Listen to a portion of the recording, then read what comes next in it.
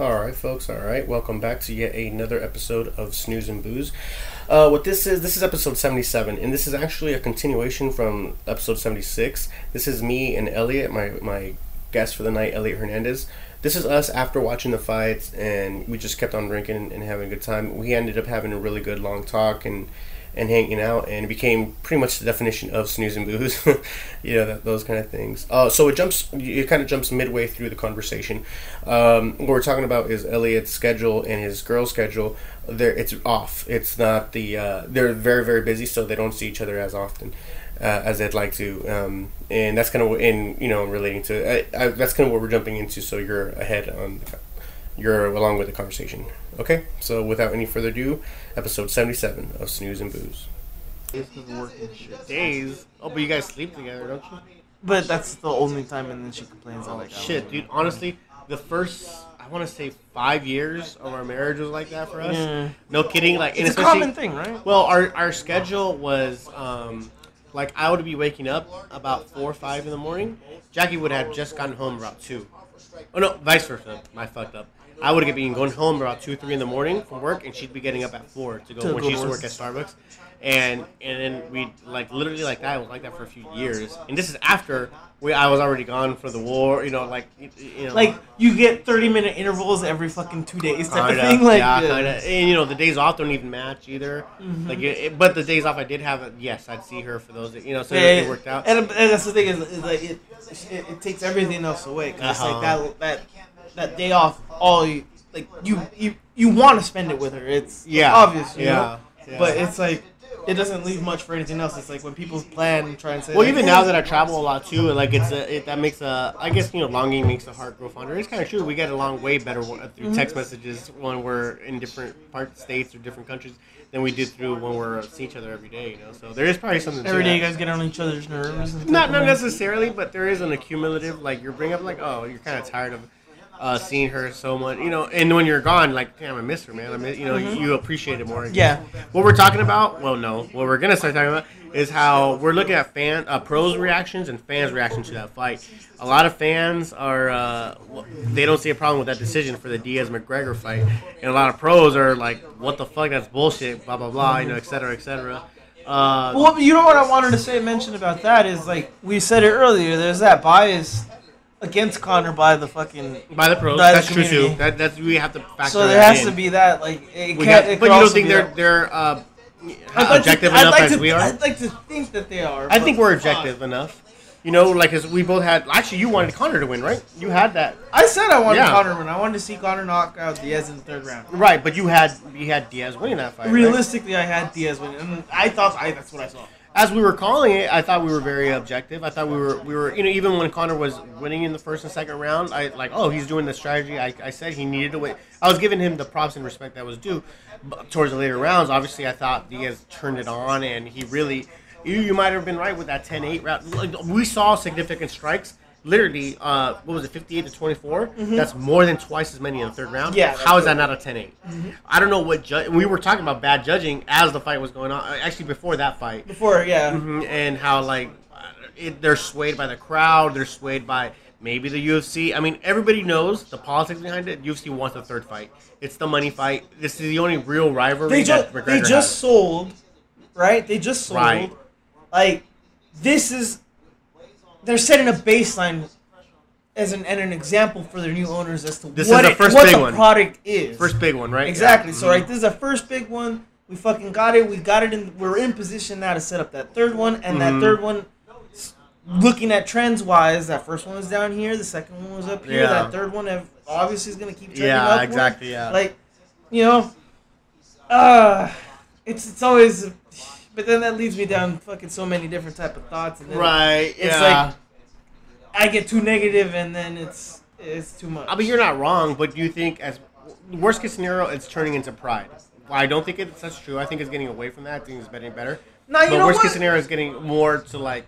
You think Pride said? Yeah, Pride did with Vanderlei, huh? Yeah, well, they just said they did say like, hey, lose to Vanderlei. They had a lot of backdoor dealings. Is what I mean.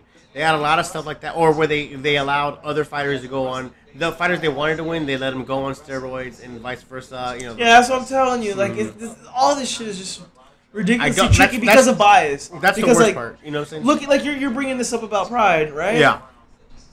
And I just never considered it because I'm biased towards Pride. This is what introduced me to fucking MMA. It's literally WWE during the Attitude Era. That's what it is, right? Mm-hmm. It was, yeah. You know, fucking Vader was the Stone Cold.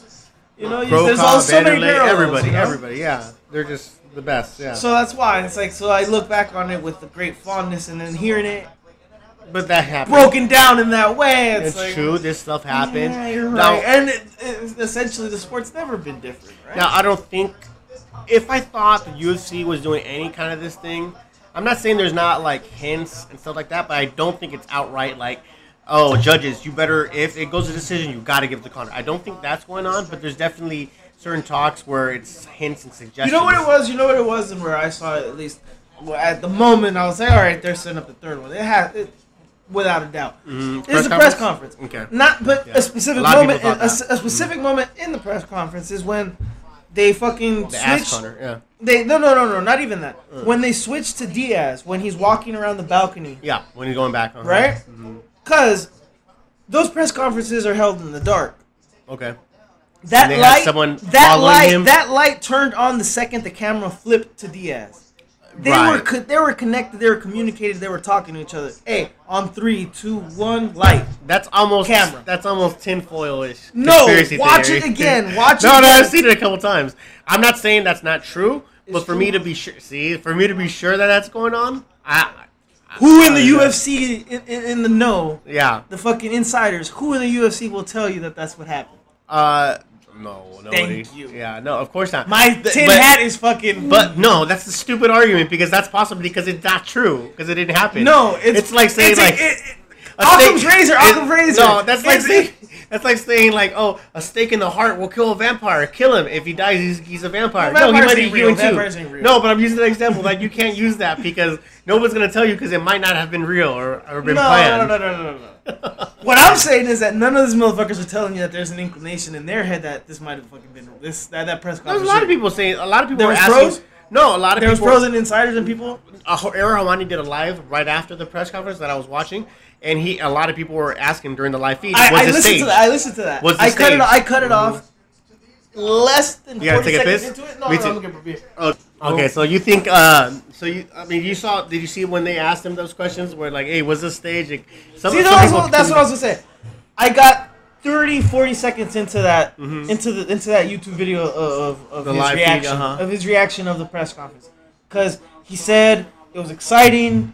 It got you pumped memorable, up. The other dude came in and was like, yeah, they were buying into it way too much for me, and I was like, no, that's enough. This is it. No, I'm not watching this. That's a little unfair. No, because I'm sorry that switch to the lights was way too quick. But hold on, Ariel Helwani specifically is not a fucking mole for the UFC. He's a guy who literally... But he's already tested them. He can't continue to test them. Oh, I see what you're saying. He's already got vice versa. I'd give vice versa. Because he literally got booed off, or kicked off and banned, and then literally he has so much power that the fans... No, he doesn't have that much power. No, he doesn't have that much power. The press got him back in there. The public has that power. The public... No...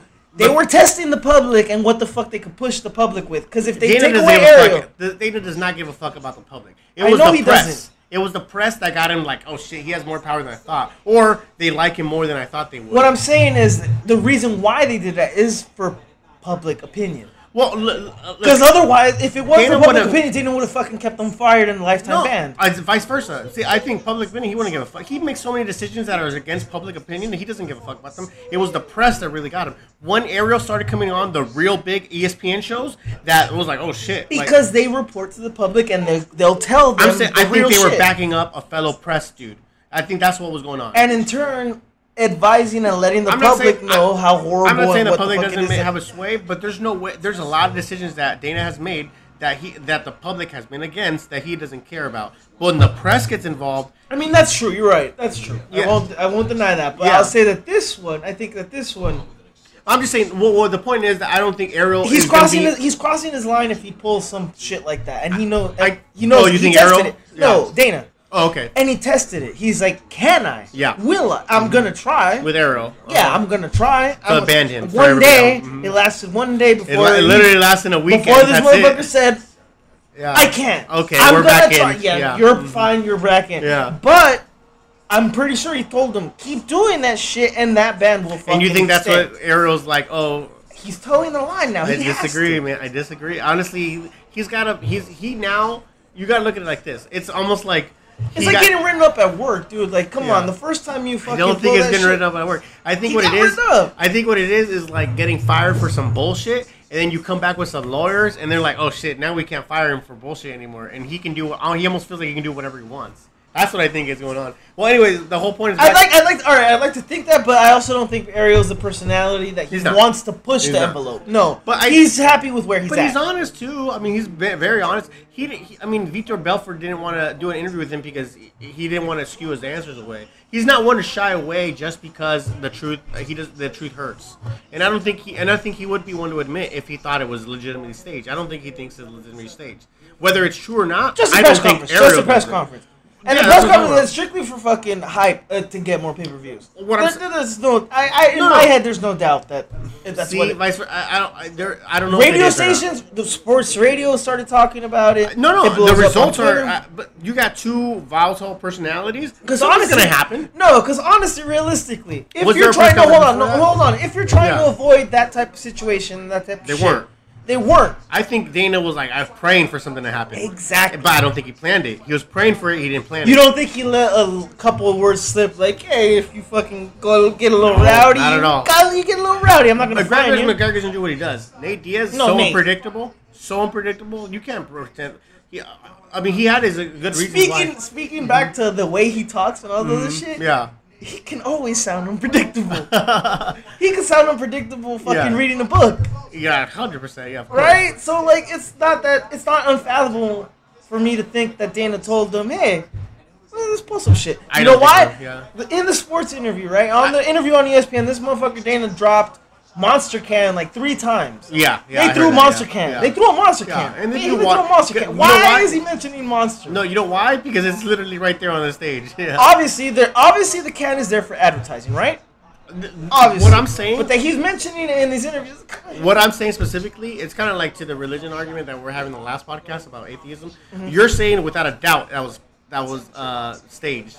What I'm saying, it could have been. I don't know if it was or wasn't. I don't think it was. It could have been. Well, yeah, it's that. I'm just giving it look. I don't know if it is or isn't. I don't think it was. But you're saying without a shadow of a doubt. Without a shadow. All right, fine. No, I disagree. I don't think it was without a shadow. I think it's not. All right, without a shadow of a doubt. Was it to their benefit? I think there's no reason to believe that it couldn't have been planned this way. No, you're absolutely wrong. There could have. The fact that it wasn't, or the fact that it. No, I'm just saying it couldn't have been. There's no way that.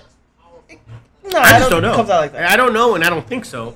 And was there evidence to support either or? Of course. I think. Yeah, you're right. Yeah, either or. But do I think? But in my opinion, do I think? No, of course, I don't think it was planned at all. And the way I feel about it, like you're gonna get some shit if each time they meet these guys, there's some stuff exactly. So that's back to the point that I was trying to get to that I got sidetracked and I lost my mind. Yeah, because I'm drunk. Yeah. But it was if you're trying to avoid that shit, like it's saying.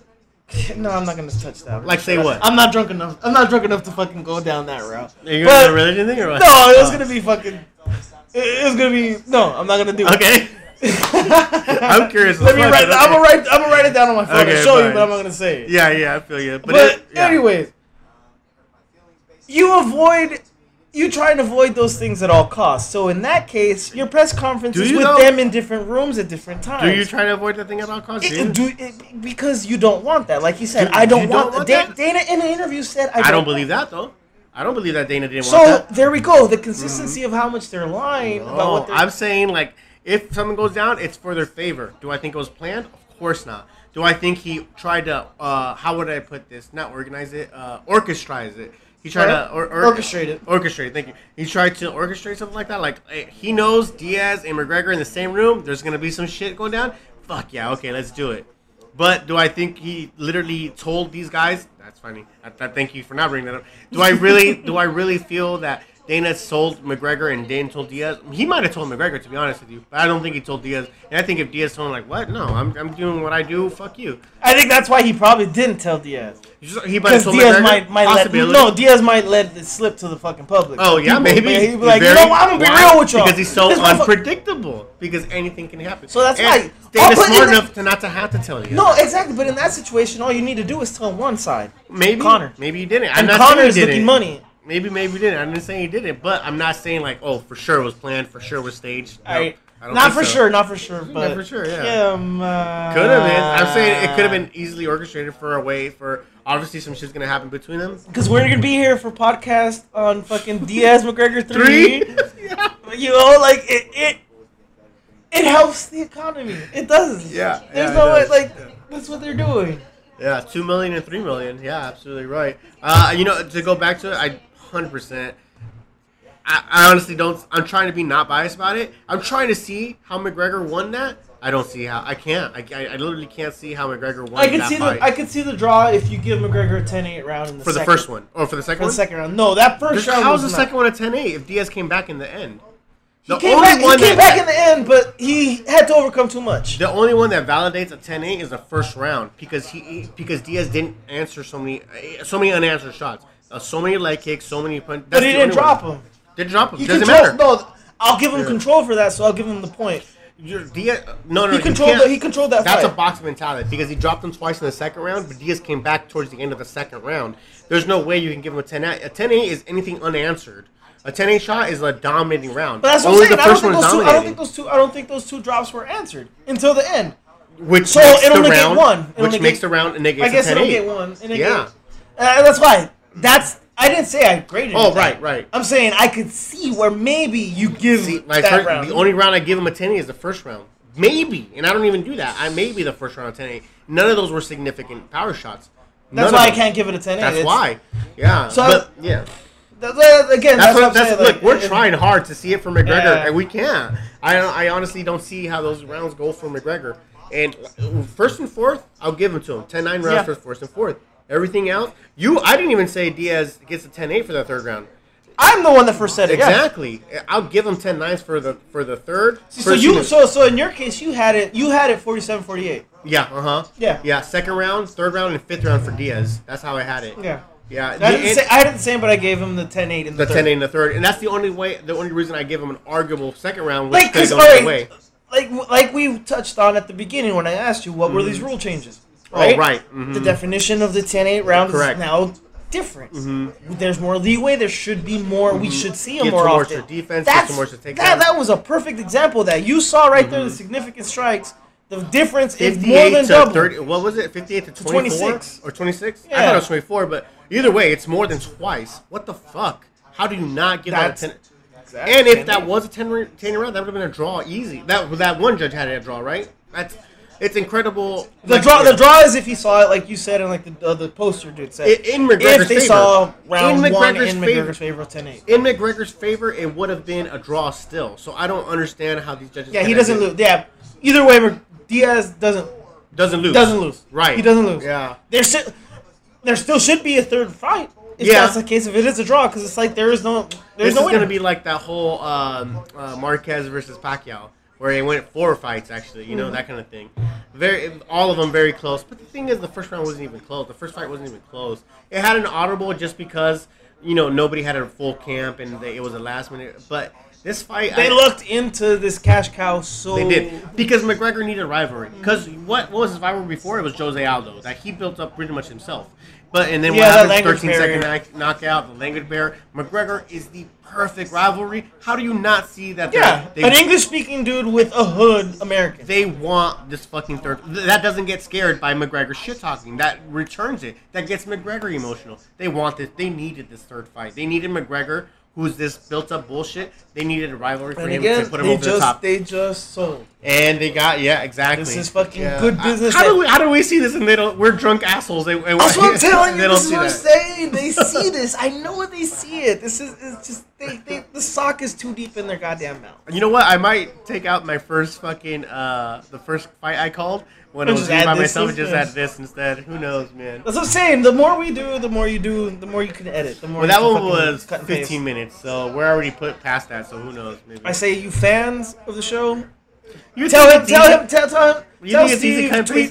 Last time I had to edit, a band was on, and I had to edit over an hour and a half. It took me 4 hours to edit that bullshit. Yeah, and I'm sure my last episode was pretty bad too. No, that was all right. That was good. Oh, okay, here we go. Dana on the post press. Let's see what he says. She's cute. Megan Olivia, I love her. Yeah. It was a great fight. It was everything that I thought it would be. I never saw it going 5 rounds, so I didn't think that fight would go 5. It did. Both guys are incredibly tough. Warriors, man. Those guys are unbelievable. Did you score it the same way? Did you score it for Conor? Yeah, I had it 3-2. I had a 3-2 Conor. Was there any fear when they started announcing the scores? This might go to a draw. Yeah, there's always fear when they go to the scores. Are you kidding me? Yeah. All it takes is one. What's wrong with a draw? One mess up to really do some damage. These guys went in there and fought their hearts out, and the winner should win the fight. So. I had a 3-2. Talk to me about at certain points where it looked like Conor might be finished. It looked like Nate might be finished. I mean, as somebody who oversees this organization, what's your reaction? Somebody who wants Dana, Conor McGregor to win. Was everything that I thought it would be and more, because I didn't see it going 5. It looked like Conor was gassed and he was done, and then he got a second win. Nate gets dropped and it looked like he was out, and then he comes back. It was just How does no one see the baiting? Fuck, they keep thinking like he was really dropped. You went to both their locker rooms, but you saw Conor. I think there was a certain point where this fool was shook. Right now, how are they? But and he could have lost if Conor fucking pressed it, went to the ground and tried to finish. But he was so worried about fucking. Had to be in the first 2 rounds. He was so worried about the jiu-jitsu. Tapped out, yeah. Throughout this week and all the crazy events that happened. But I mean, that's mind games. That's part of the game. That's Diaz fucking saying him. Yeah, hell this yeah. is what you do for a living, and this is what you love. You couldn't ask to be part of something better than what tonight was, and not just that fight. All the fights were awesome tonight. I mean, it was a great card. Yeah, definitely. That we can't deny. Let me just preface it. There's a little bit of controversy, obviously, over the who you think won, but it was a great fight. I thought it was a really good fight. We definitely got my money's worth. Entertaining as hell. Yeah, it was a solid performance from both, and I did see McGregor improve, and I did see Nate Diaz literally, he took the best that McGregor had to show twice. He did not get knocked out. He did not get in. There were some moments in danger, but it was back and forth. Like I thought this was a great fight, and I don't know. I just don't want the controversy to overlook the fact that I'm not giving McGregor his props. I am giving his props. We're very clear about that. So all right, looking towards the third fight. Like obviously the game plan then would be, Conor, work your ground game so that you can fucking work on finishing the fight. Yeah. Where 100%. You're not afraid of getting tapped out when you go down to fucking finish pounding this fool. Drop some bombs. Mm-hmm. Right, absolutely right. So if that's the case, if that's the fucking and for their Diaz, trajectory, it's obvious is leg check getting checked. That's right? the obvious one. Yeah. So in the third one, let's say it's alright. You can no longer fucking pull out a fourth fight because boxing pulls a fourth fight, and they already showed that shit don't work. You know what? I can't go against that. There's one exception. That's the Marquez Pacquiao one. That was one of the best series of fights I've ever seen in my life. But with that one, they all went the distance, with the exception of the last one that Marquez won.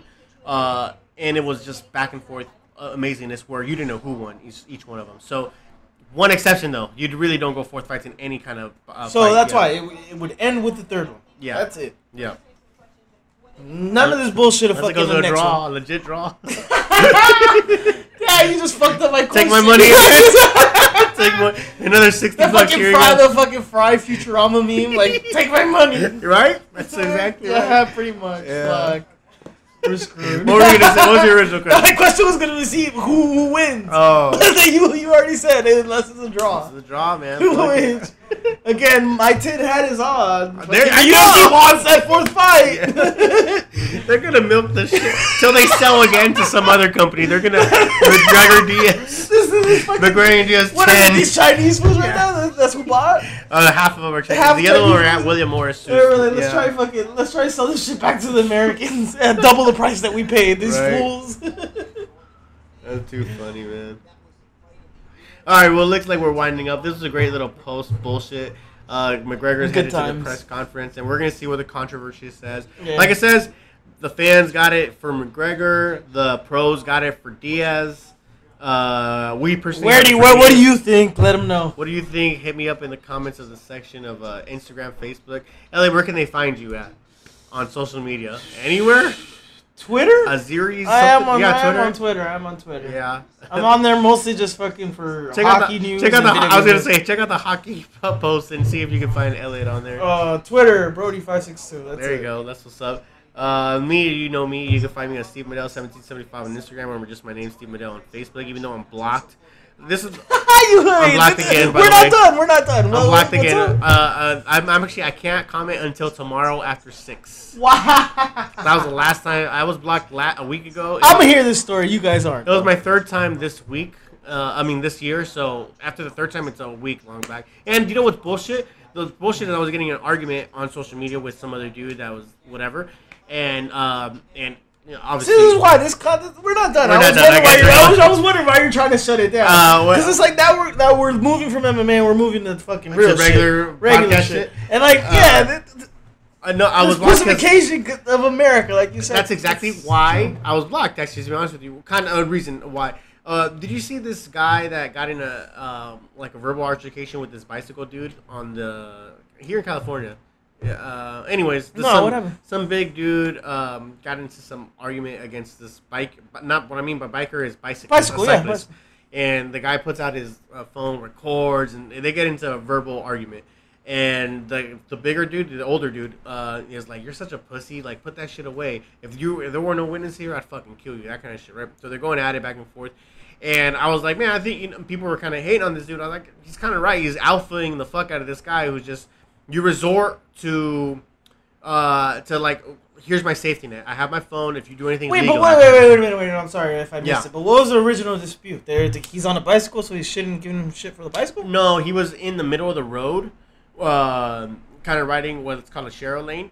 And the guy... He was going slow. Well, yeah, not going slow. He was riding his fucking bike. The guy's trying to make a left turn. They got him like, get the fuck out the way. And it was one of those things. The bicyclist is very entitled.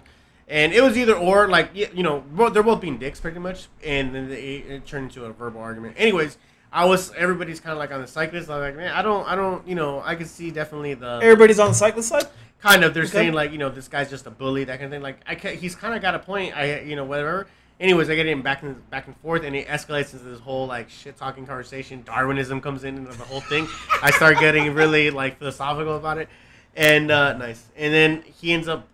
I don't know if it was a joke or if he was just tired of arguing. He ends up. I don't know if he realized or not, but he blocks one of my comments and reports one of my comments. And obviously he didn't know, but this is my 3rd violation of the year. He did it on purpose. He just didn't know it was your 3rd. Yeah. Right. Well, I get to put some offensive shit sometimes. He reports it. What did you say? Oh, something about like you're probably the kind of guy that would. Not tip a waiter because even though he's doing good, it's something like that. But it had to do with the post. Wait, finish that, because I recently had. You're probably the kind of guy that would treat a waiter like shit and not tip him at the end, and that kind of thing. But because of what? Because I went on his page, checked it out, and one of his posts was like. No, I'm saying no. Because why wouldn't you tip the waiter? Because the only reason. Oh, because you're. Because he's. No, whatever. He doesn't think that the waiter did a good job. Yeah, something like that. Whatever, he's being an asshole. But the only reason I put that was because his most recent post, I went on his page, checked them out. His most recent post was like, I hate when people don't tip waiters, you know, super food services. So I'm kind of calling him as a shit. You mind fucked. You mind gamed him and his ass got butthurt. Exactly. So that's the one he reports. Keep in mind, he only reports me. This is an hour later of a thread that's going back and forth between this thing. And he seemed, you know what he was like? And I told him this like, you seem like someone who usually outsmarts you impress your friends by being the smart one, and you're coming at this like trying to. But I'm not honestly smart. No, I'm not saying that. Well, maybe I am. Maybe not. I'm not saying that in a diplomatic way. Yeah, exactly. I'm saying like, but here's someone who's actually challenging you. You're not used to getting challenged, and you seem to. And so he kept like, you're just a drunk asshole. You don't know what you're doing. Because I told him like, I'm drunk. You're drunk. I was saying like, I'm drunk, and I'm watching The Simpsons, arguing with you, and you're letting me get to you. What the fuck is wrong with you, duh? And then and then at one point I'm like, you're kind of getting bored, man. Can you come up with a better insult? Like, that kind of thing. So I think he's just very upset with the fact that he's not used to. This happens with attractive people. This happens with smart people. Or this happens a lot with women. Sometimes they're just not used to getting challenged, so they don't know how to react when they do get challenged. By they something. react emotionally when confronted, as more opposed to logically. Exactly what it is. And he ended up reporting that picture, and I can comment now. What pissed me off was the fact that afterwards, like, oh, nothing to say now, and then it was like 3 or 4 comments after I can't even reply. I'm not even allowed to like. And I was like, dude, that's such a bitch move. You know what you need to do? That's the bitchiest fucking pussy move. Okay, hold on. Press conference now. Pause on this. But it's intense in the build-up, and everything is real. If we saw each other in the build-up, if my team saw their team, something's going down, and that's just the way it is. But no respect is an entry battle for me and for them. So this battle was won. We'll regroup, we'll go our separate ways, see what happens, and we'll gather up for another battle, and then it'll be right back where we started. Last thing halfway, Conor, at the end you said that we could do the trilogy fight at 155 pounds, your terms. Does this mean 170 is done for you for good? Has this been a lesson for you? Look, I want to get my abs back. I don't have abs at this weight. I think it's kind of what I said earlier. Like, Nate's not even the best guy at 170, and he thinks he's competing at this he knows he's been put in his place. Yeah. Moral victory, I guess. Or moral defeat, more for this guy.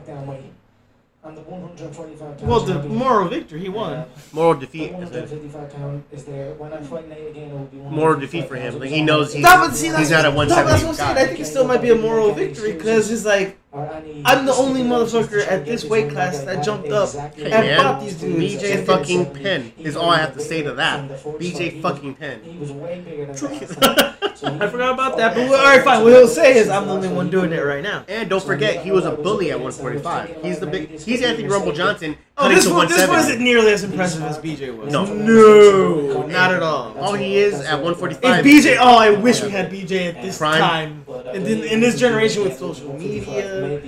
Like, he would have made more money off BJPenn.com now than he did way back then. Very true. Congratulations. First of all, I wonder, you knocked him down. He has an accent as well. Like, the Hawaiian thing. Yeah. Did you feel he was bad enough to go after him and try to finish him on the ground? I know you called him to stand up. Oh, here it goes. Look, I cracked him. I dropped him three times. I think I dropped him. Yeah. I could have went in there and pressed, but I was patient. I learned that lesson. You know, he does this thing where he uses his range where he pulls, and then as the fight progresses, he steps in. Fade over Doom. So when I anticipate that he's going to be far, he steps in close. That was one thing that flustered me in the first contest, because I was anticipating him to be far, and then he was here. So I anticipated that a bit better, and I was lighter with my shots and slapping him a bit, but I just had to be patient, not fall into my shots, not rush. I anticipated him to be there for the full 5 rounds, and he was.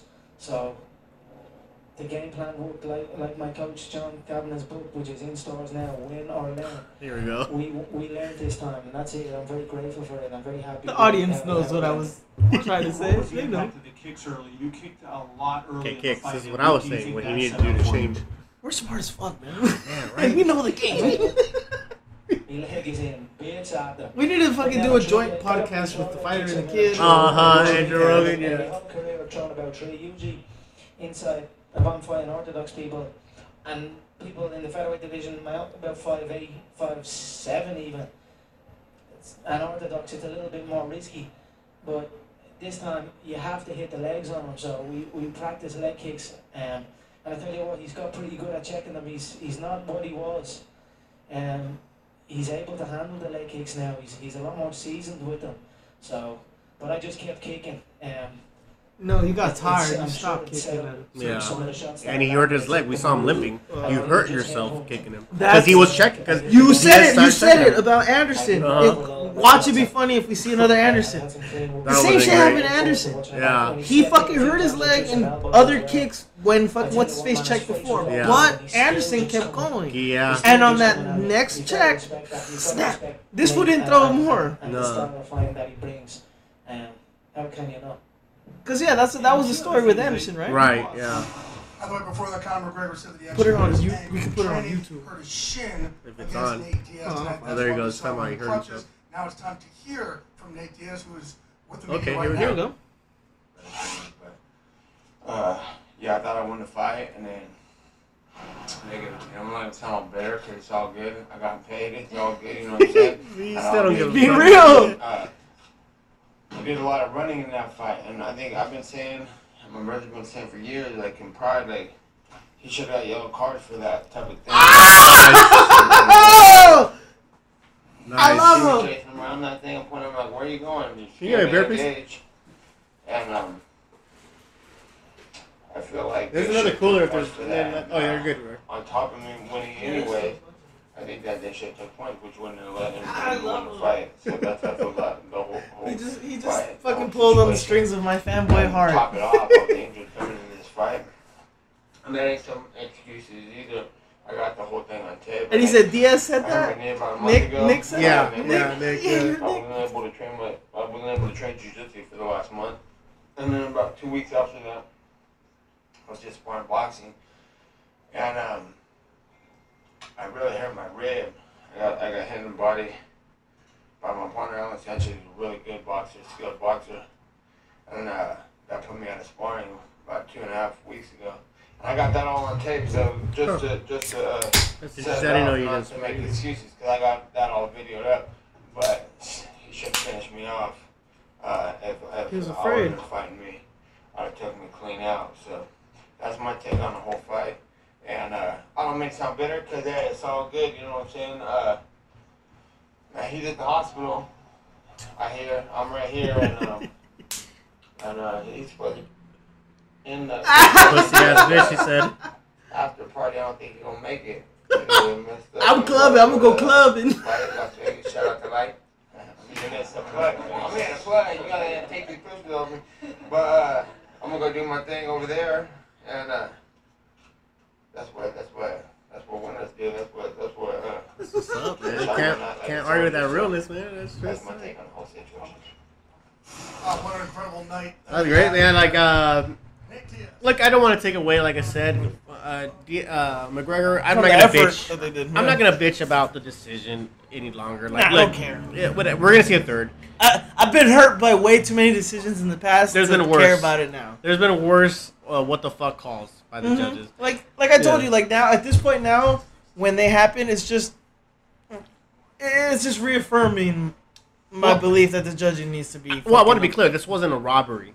This wasn't Ross Pearson versus Diego Sanchez. This wasn't a robbery. This was something like You think there's a debate to it?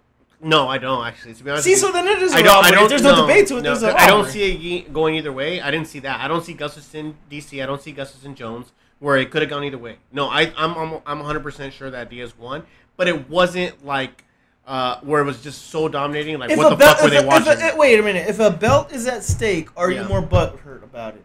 Yeah, 100%. Way more 100%. See, so then that's why. Then that for me to call it a robbery would have to be every round was a 10-8 round, and what the fuck were the judges watching? That's for me to call it a ridiculous. robbery. Like for them to be ridiculous with their judging. I can't. You don't of think they anything were that- ridiculous with the judging? I can't think of a recent one, but like Ross Pearson versus Diego Sanchez is the most recent one I fought, where they happened to be in Albuquerque near Diego Sanchez's hometown, and Ross Pearson dominated that fight, and Diego Sanchez looks bad. And He's been a UFC favorite fan for favorite, yeah. Like it was something where the UFC treats it like we're gonna treat Ross as a win because even they acknowledge it. I don't think it was this. It was closer than that, but without a shadow of doubt, I thought Diaz won 100%. So it's hard for me to say robbery because I don't want to use that term loosely. You know what I mean?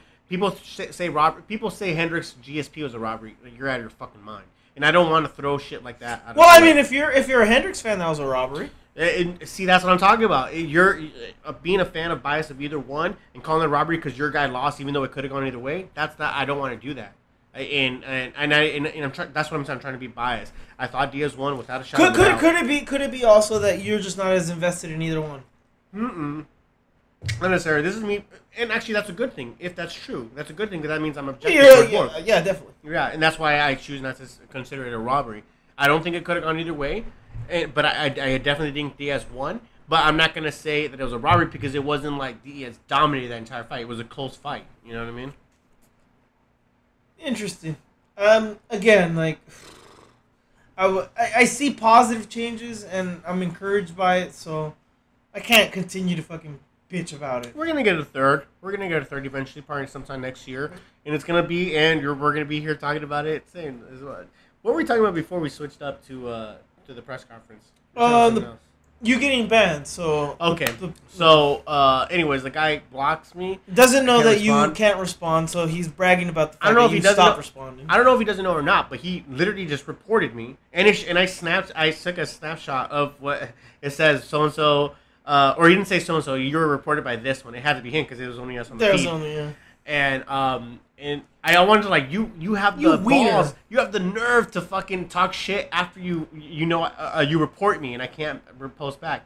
That's a pussy move. That's I would say the pussy move there is the fact that he's reporting you when it's only you and him talking. That's another great point. Not the fact that, because I mean, how could he know that you've been reported previously? Right. I don't think that. I'll give him the slide on that. But you're right. Yeah, the fact that it's only you two and you're being like, you crossed the line. Mm-hmm. Like, no, like you started. And you keep jumped in mind, into that this. comment was from, like I said, an hour ago, way earlier. You know what I'm saying? Like, so he's just literally picking. He just got butthurt because he said stupid shit previously on his Twitter feed, and you called him out for it.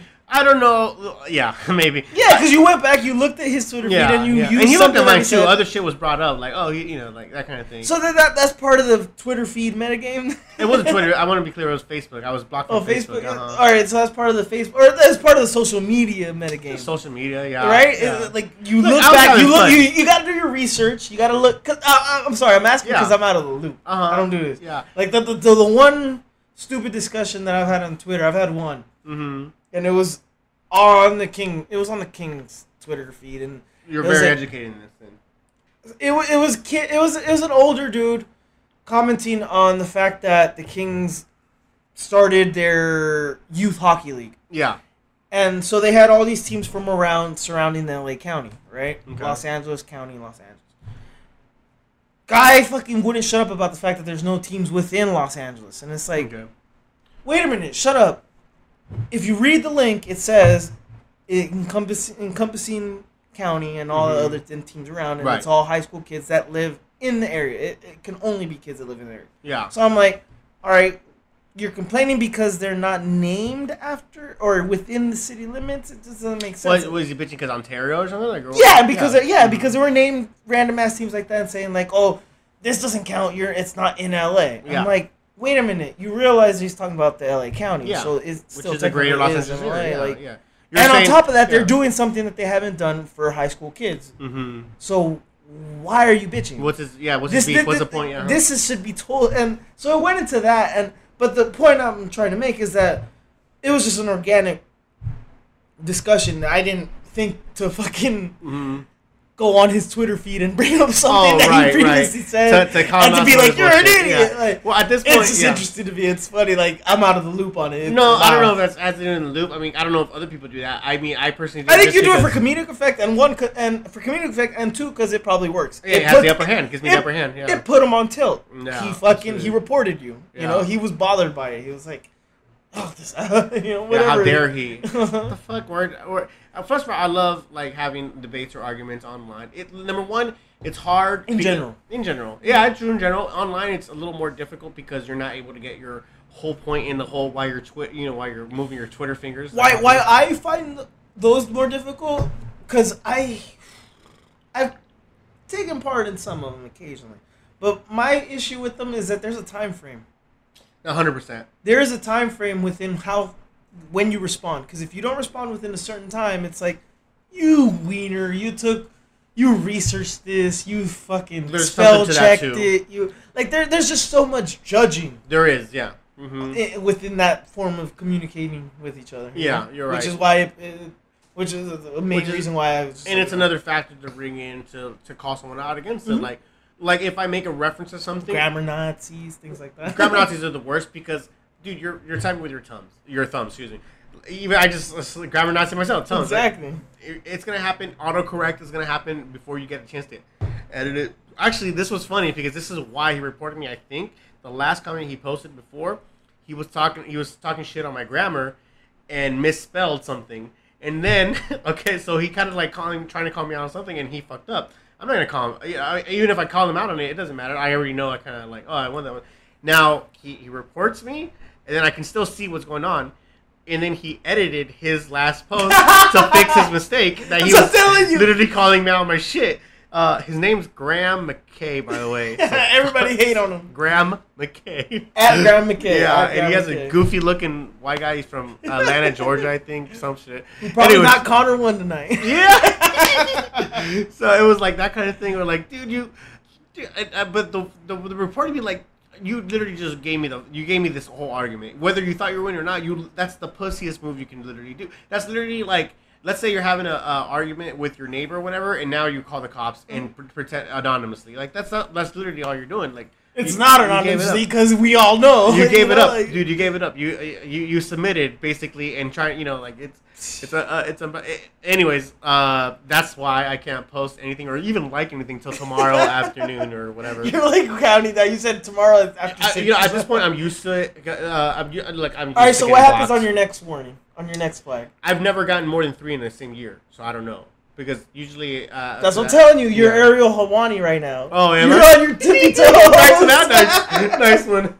You're on your tippy toes. You can't say shit no more because somebody says something, your fucking Facebook is going to get I don't think it's the same. But, okay, you got your tinfoil hat on. Okay. Okay, that's not the same. You're not getting paid. But... Yeah, well, your enjoyment is getting stifled. Enjoyment is getting stifled. Yeah. Just back to the argument thing. Like, I like arguing. It's not necessarily just because. Well, okay, I'll say this. I do it all the time with everybody for any reason. Not necessarily that, but I like having a discussion where I disagree about someone with something, and I like trying to make my point. It forces you to find different ways of thinking that you previously would never have done. Right. And it's like, my issue with that type of thing is that, like, the way I've learned to communicate is very bad. It's horrible. It's very loud. It's very... So, I've come into many conflicts with many people where it's like, we're debating, and they shut down because they're like, your girl...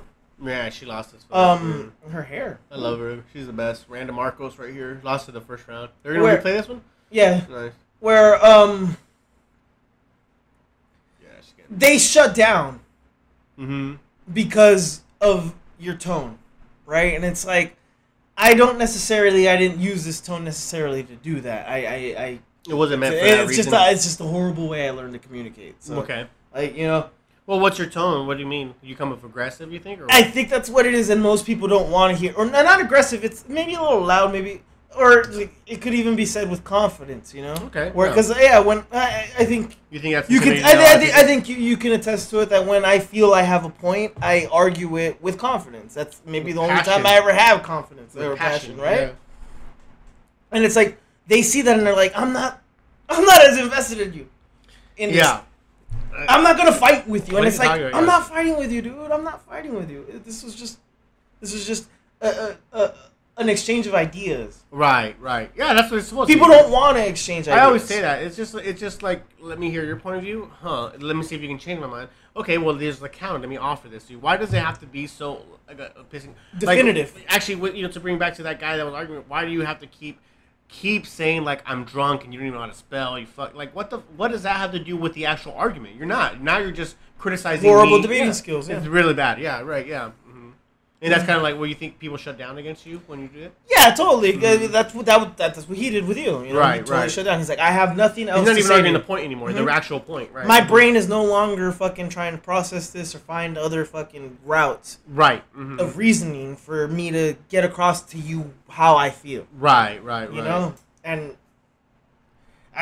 horrible parenting, right, is what that is. So socially is what that is. It's horrible. Like you said, pussification of America. I think it's a culture that's been bred I think he's just used to not being challenged by anybody. But that's why. That's Americans, no? Isn't that... It's almost like that trophy for everybody type thing. Yeah, like, I mean, we foreigners, we go to different countries and we do different things and we're entitled in a sense, like, I don't know if you've followed the Olympics or anything like that. A little bit.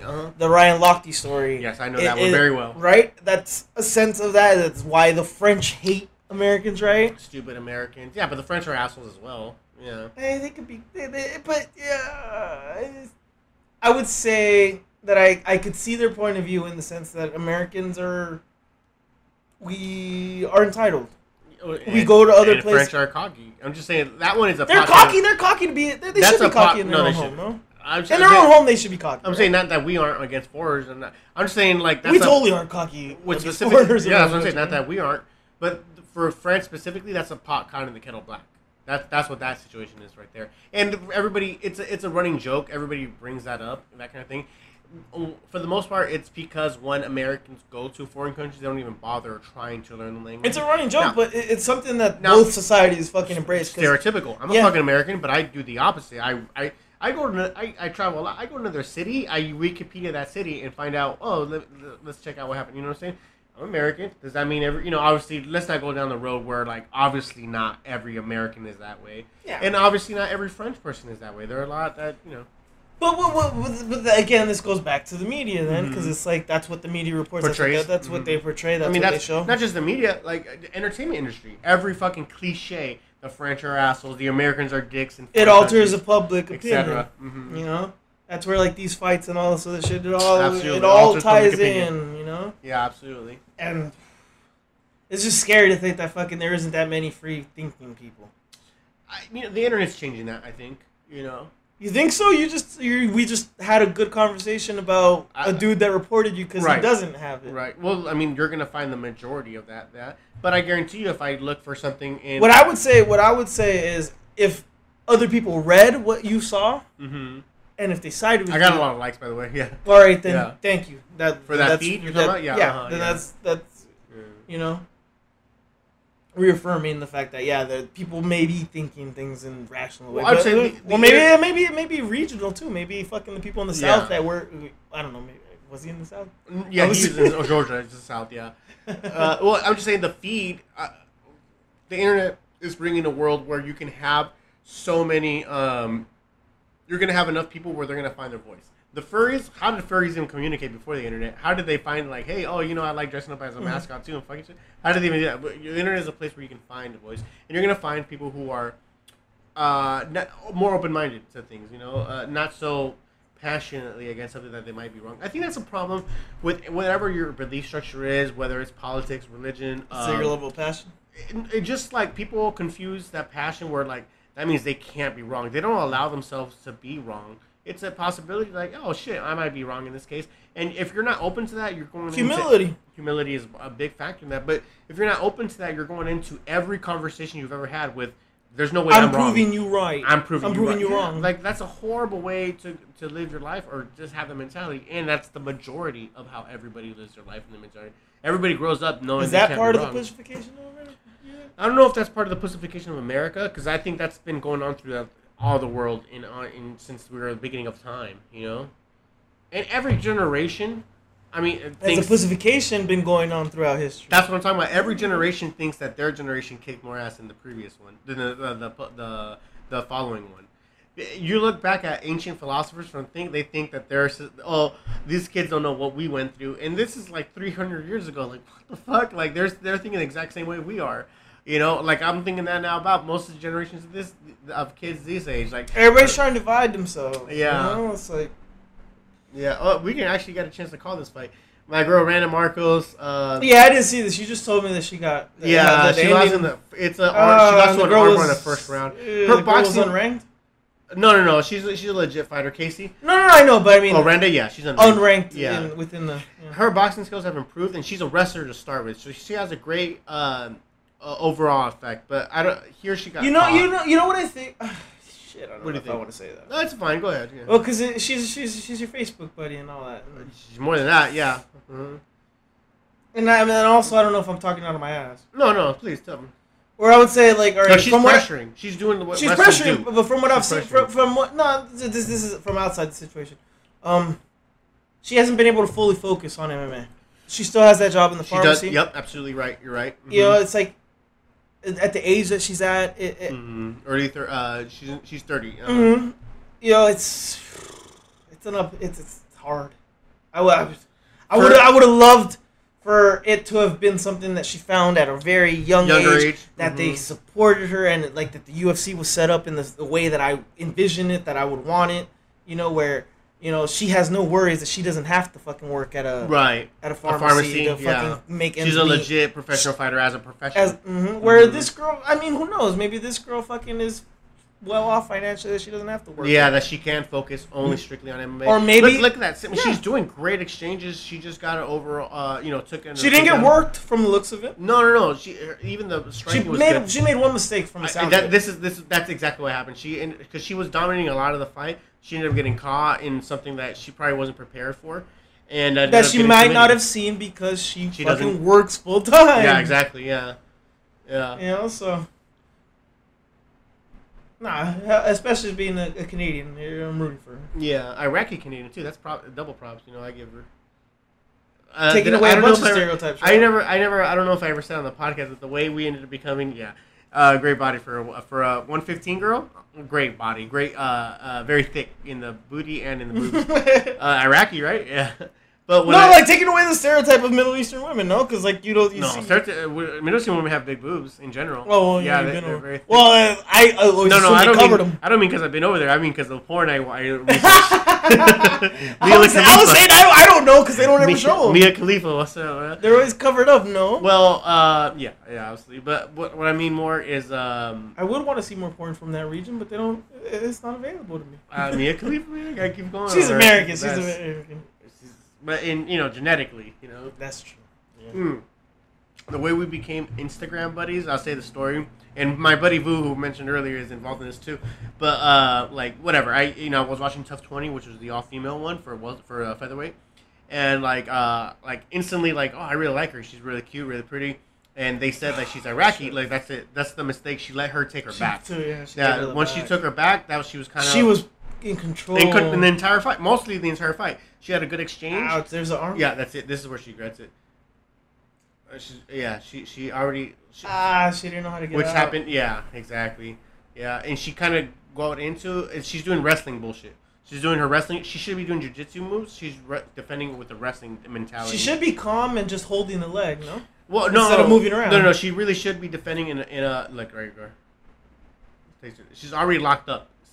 See how she's already. Okay, so how do you get out there? That arm is. She needs to let go. She needs to because she's thinking. That arm was deep. She's thinking she has a foot that's doing anything. She needs to get out of there so she can posture up, so she can get out of that. To explode out. And she's a wrestler, so scramble. She's good at scramble, and she's good at doing both.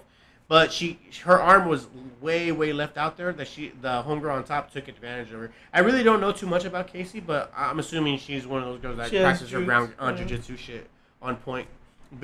See how the arm is locked. She's not even trying to escape from that.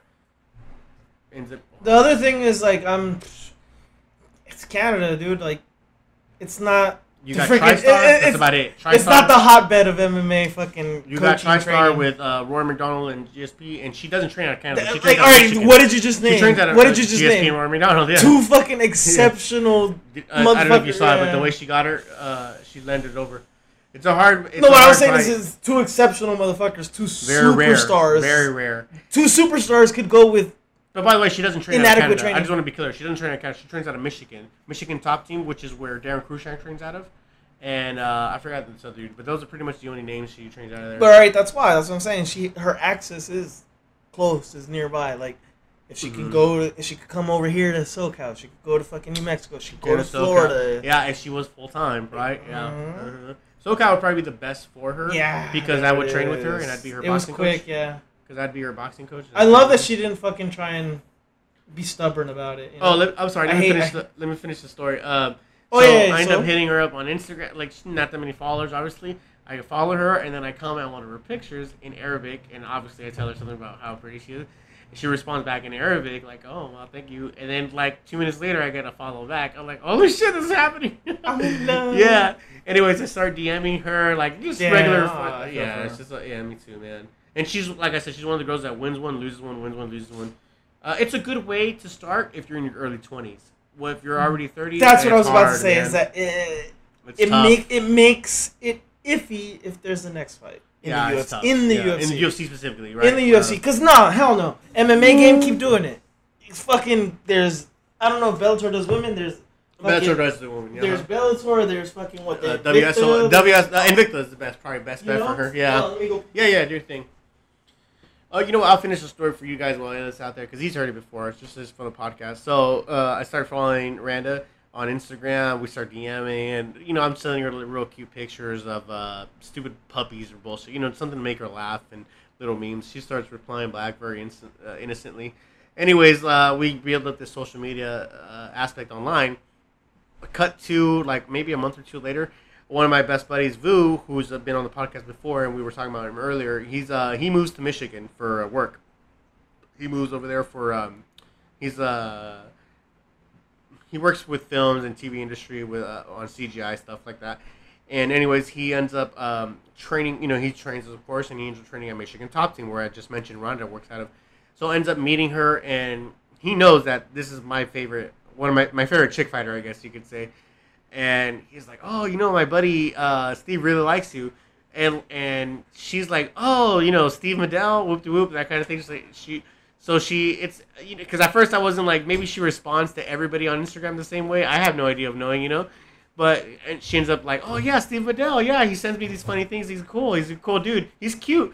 And Vu tells me this. I know he's bullshitting. Like, you're bullshitting or something like that. She ends up calling me. He ends up hooking it up for me. Calls me at this time. I think I'm in like Louisiana. I'm not even anywhere near home. Ends up calling me. We end up chatting for a little bit. Like, oh shit. She sends me happy birthday videos, like that kind of thing. It was really really cool. So we ended up becoming kind of like buddies through online and social media. And Vu. So props to him. And I wish the best for her. I hope she gets one more chance, at least another fight, to prove her point, because she was doing pretty good. This wasn't like a one-sided dominating fight. It was pretty close. She ended up just getting caught on some shit.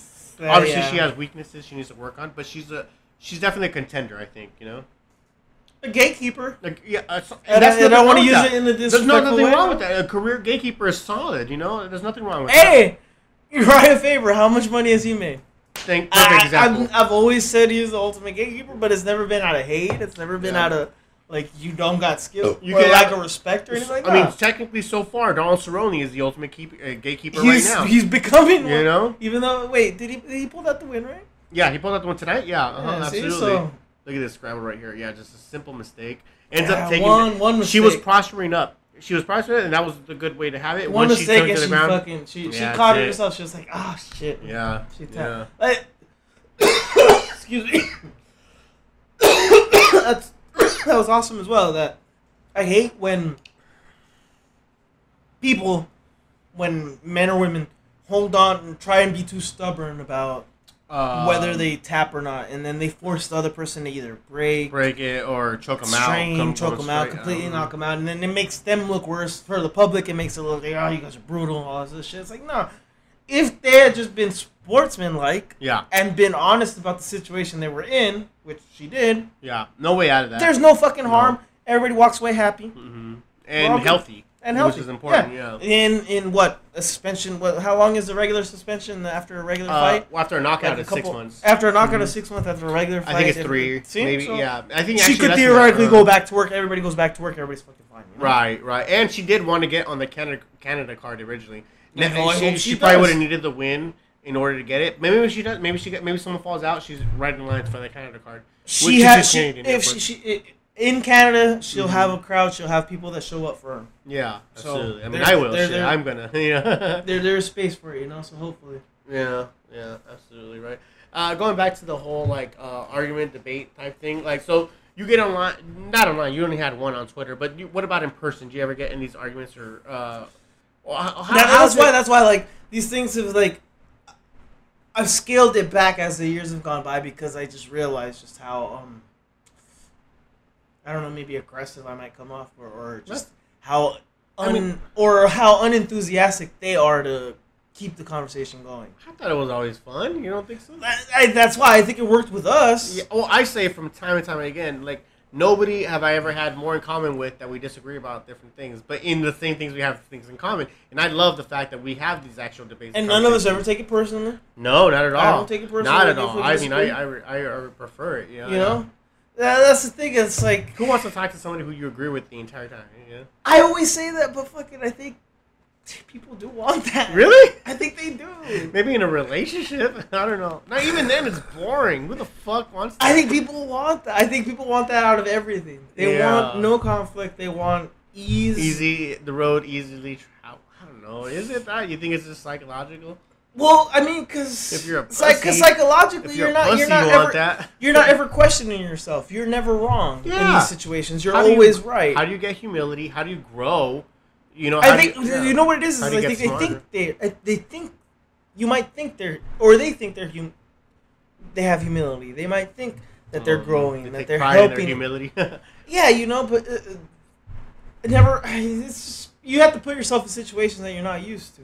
You know, yeah, right? that's how the best way to grow from something is to be uncomfortable. Shit, dude, that's working out 101. That's Marine Corps boot camp 101. Never be comfortable, because once you're comfortable, you're never going to grow anymore. You're never going to be better than you were before if you're comfortable. See, but that's where I have that a conflict in that conversation, because it's like, all right, just because you're comfortable, that automatically makes you a pussy? Yes, actually, yeah. You know, I'd want to say not necessarily, but I say yes for the most part, because there's no way you can. Okay, how do I put it this way? Like, every person you've ever met. We're disagreeing here, by the way.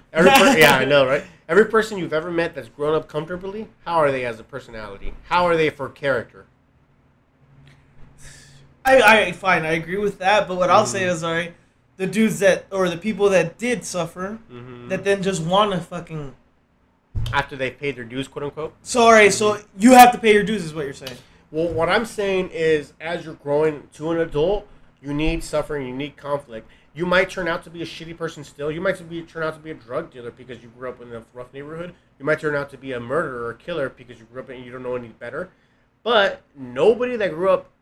Even if you are, okay, aside from, let's say you have good character and you're a good person because you grew up in a perfect life in the perfect way, even if you are that, the result is just still boring as fuck. So at the best you get out of somebody growing up very comfortably is you get a boring personality. A bland person, yeah. A bland person with no real opinions and real anything.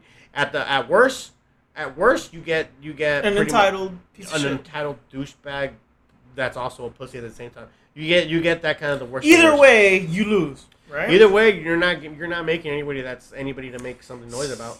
I guess that's true. Because what I'm saying is like, all right, what about the people that fucking suffer early on and then just want to find comfort and they're fucking perfectly content with comfort because they're like, I don't need that. I finally pay my. They got interesting stories to tell, and they're still interesting people. Yeah, you got the other ones that like. Now you have that rare exception where they find out, you know what, man, like, this is what made me who I am, and I'll welcome it. Fuck it. Give me more challenges. You know, this is who I am. And I'm sure there's a point where it's going to be like, I'm tired. Can I just rest now? Can I have a good life now?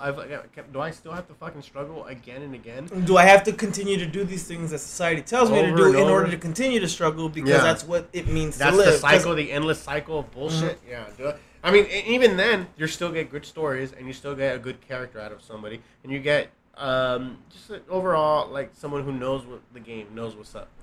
Like I said, best case scenario for somebody who grew up who doesn't turn out to be a whatever, you still get a boring personality.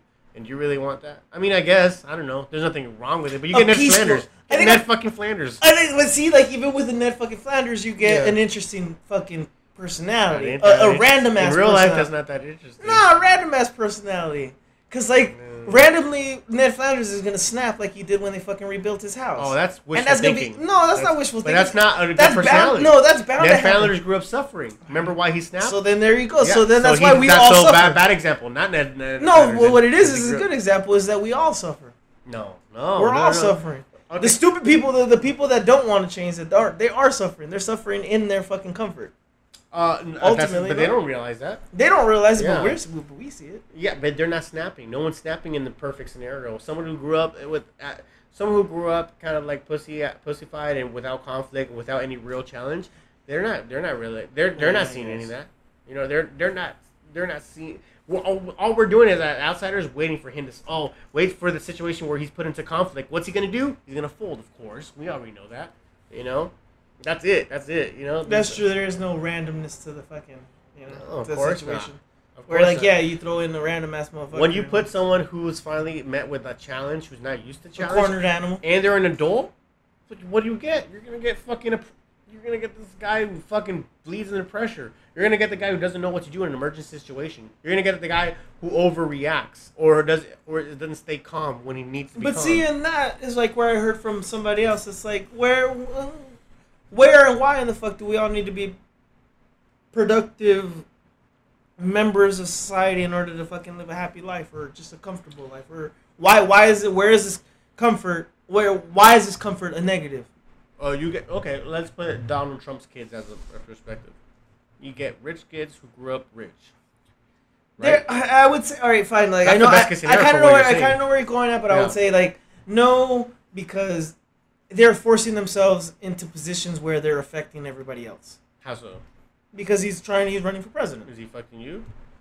If he's running for president, if he fucking gets elected, he's fucking us up. I was talking about Trump's kids. No, yeah, they'll fuck us up too, because then they will then be in line and in succession for fucking more political fucking careers and things like that. So yeah, they will fuck. So is it just a bad example that I'm bringing up because they specifically are in a political state, or am I talking about every rich kid ever who ever existed? I would say that one.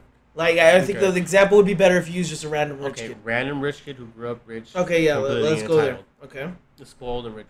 Is he really someone who has a good life and I guess he's happy. I don't know. I am not one to judge on what makes him happy or not, but someone in his world, in his mind, he's happy. It's someone who's growing up with everything they ever wanted or needed.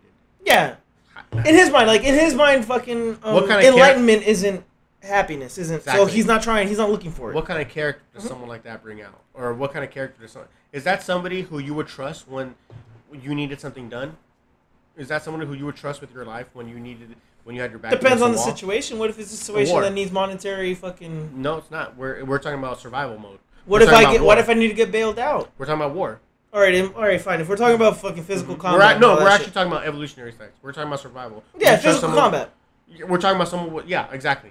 Someone maybe physical combat, maybe a wilderness survival. It'll wither down to physical combat. I mean, right? I guess so, but it doesn't necessarily have to be physical combat. It could be just survival in the woods. It could be stranded at sea. Whatever. Because what I would say is like, dude just probably has money and might know how to work money, and in those situations they might fucking know where to fucking put it in all. Put a situation where monetary doesn't mean anything. So that's why in a physical standpoint and point of view, I'm talking about actual real world scenario where he's met with a challenge and it's never been met with a challenge ever before. How do you trust someone like that with something you need done when someone's never been in a challenge before and needs to be met with a challenge who's never been tested before? I'm in a situation where I have kids where I'm constantly debating where I want to make life happy for them, but I also don't want them to grow up pussies. So I'm constantly putting them in these challenges or dealing with hardship, or putting this pressure on them so they can be forged into diamonds, as opposed to stay in lumps of coal. You know what I mean? And it's very, very difficult to. If I'm harder on them than life is going to be on them, then they're prepared for anything life has to throw on them. As opposed to that, where I don't want to see them cry, or I want to see them laugh. It's a very weird balance to have. See, but in that balance, there's. Theoretically, if there is a balance, then they will cry, right? I don't know. And you can't prevent that. I don't know, but I remember I had this conversation last week with my daughter when she was, we were watching something, and it was some bullshit about, like, men not crying, or somebody who's an adult not crying, and I was like, hey, you know, Gwen, I cry. I literally cried the other day, and she's like, really? Like, what? And like, man, do you think I'm not? And she's like, I don't know, I think I guess she's, you see your father as the hero type thing. Like, dude, I was crying in Dumbo. And it's the media. I was like, dude, I was Marine thing, the media. Yeah, definitely. And I was like, Gwen, I was crying in Dumbo. That was one of the saddest movies I've ever seen. And she's like, really? Like, yeah, dude. Like, I get very emo with a sad movie. What's curious. You're still a child at heart. Even like my Facebook posts and my Facebook bullshit, the ones I share most are the ones where like, oh, there's some kid in Africa doing this thing. I love that stuff. I love when it touches me and gets me teary-eyed. Like, I love that stuff. And maybe I've already failed in the fact that she thinks she's surprised by seeing me emotional, yeah. That's my conflict. That's the conflict that goes in my head of children, because it's like, in my head, I've grown up thinking or feeling that a lot of shit has gone the way that I don't think it should have gone for a child, right? Yeah. So because of that, all those things are there and they're obvious to me when I see them. So if I were to have a kid, all those things will be prevented.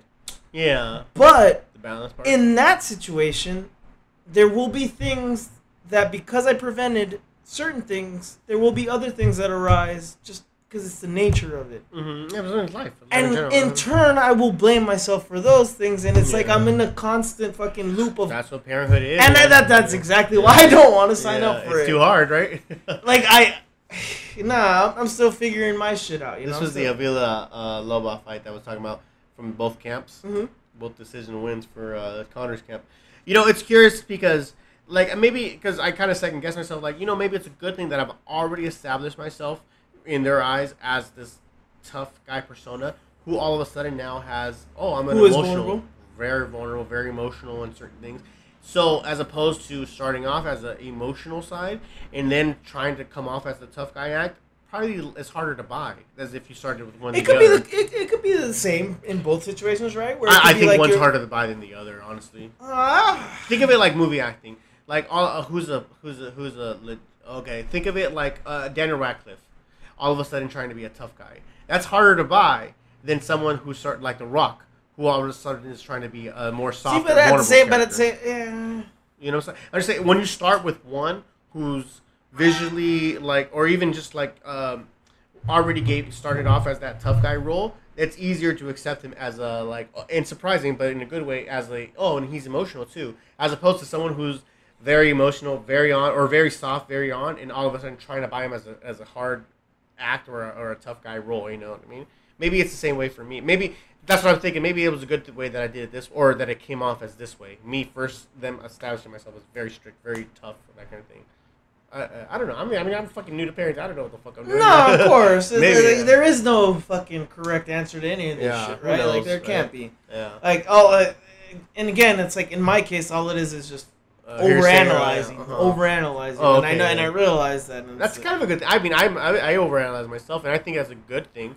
I think it could be an overanalyzation where it's to a detriment to the point where you don't do anything because you're thinking too much about it because you're comfortable, and it's like, no, I'd rather have this comfort. Yeah. And that's where I'm arguing that point where it's like, where is this line of like, why can't there be comfort? Like, do I want to make life? If I make life, why do I have to be a productive member of society in order to fucking live a happy life? Like, why can't I just be why can't I just lay on a couch all goddamn day and read and then and fucking better my emotions, better my fucking knowledge of intellect of what it is I'm interested in. Right. Why isn't that productive? I mean, that's what Donald Trump's kids do. Or any rich kids. But they have monetary fucking value to correct, so they don't have to. That's even almost less for them because they don't have to worry about.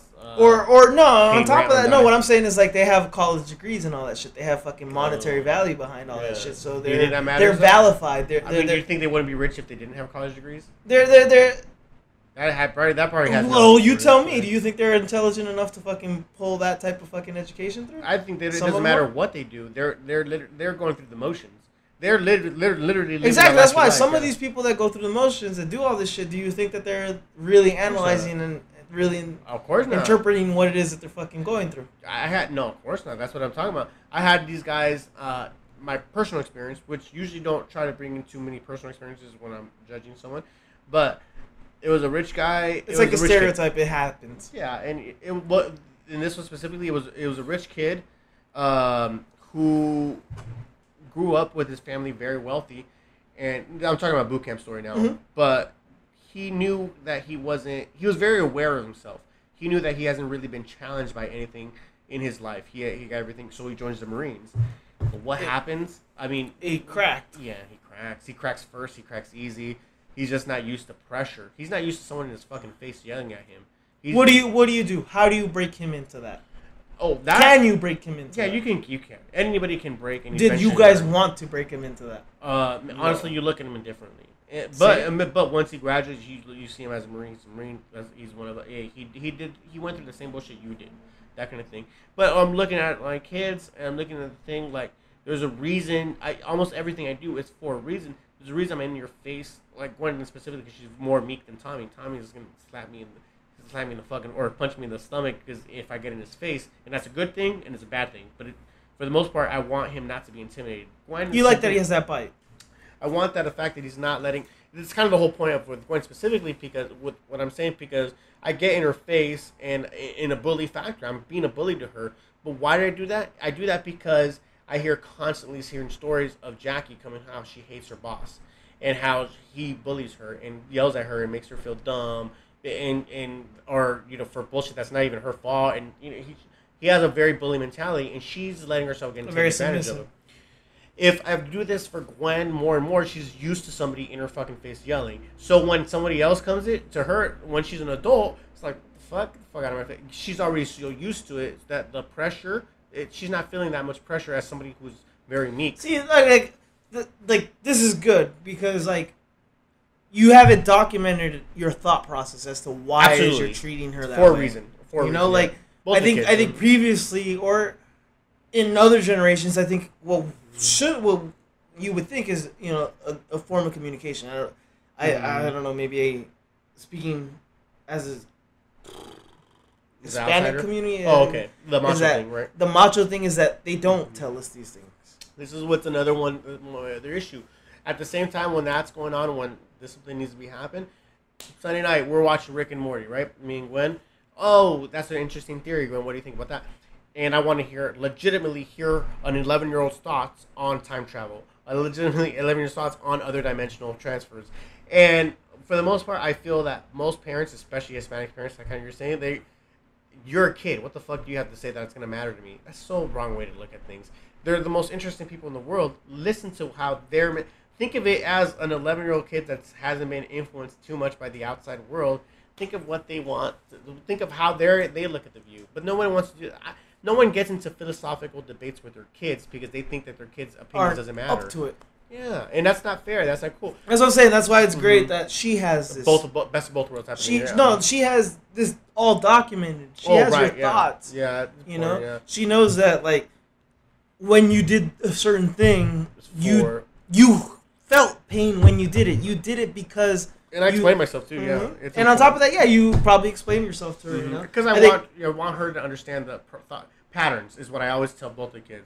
There's an important thing. Look at the patterns in all of life, whether it has to do with mathematical, with obvious, math bullshit, or look at the patterns the way your friends are acting.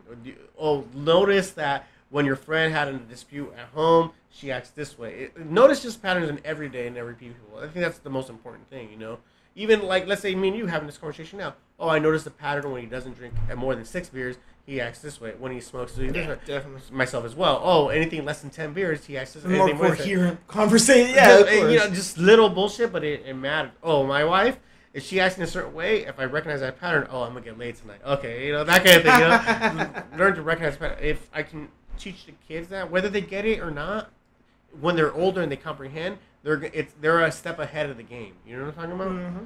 I think that's important. I mean, it goes back to the whole thing where we were talking about in the beginning. Like, raising your kid, giving them everything they want is no fucking way to raise a kid with good character. You can't expect much good. You don't think it's possible to do that and still instill humility and tell them, like, we're the lucky ones. Because we're lucky, we should then, therefore, try and best case scenario, be empathetic, share. Best case scenario of someone like that's with growing up with a silver spoon in his mouth, but also having a good moral background or heart. Best case scenario, they're boring as fuck. Basically, you're getting the Ned Flanders again. Without the breakout, because remember, Ned Flanders had actually kind of fucked up with childhood. Remember? They all will. That's what I'm telling you. They all will. No, we just used the example of someone growing up with silver spoon fed and the good morality. Best case scenario, they're lame. They're lame as fucking. Who the fuck? Who doesn't even?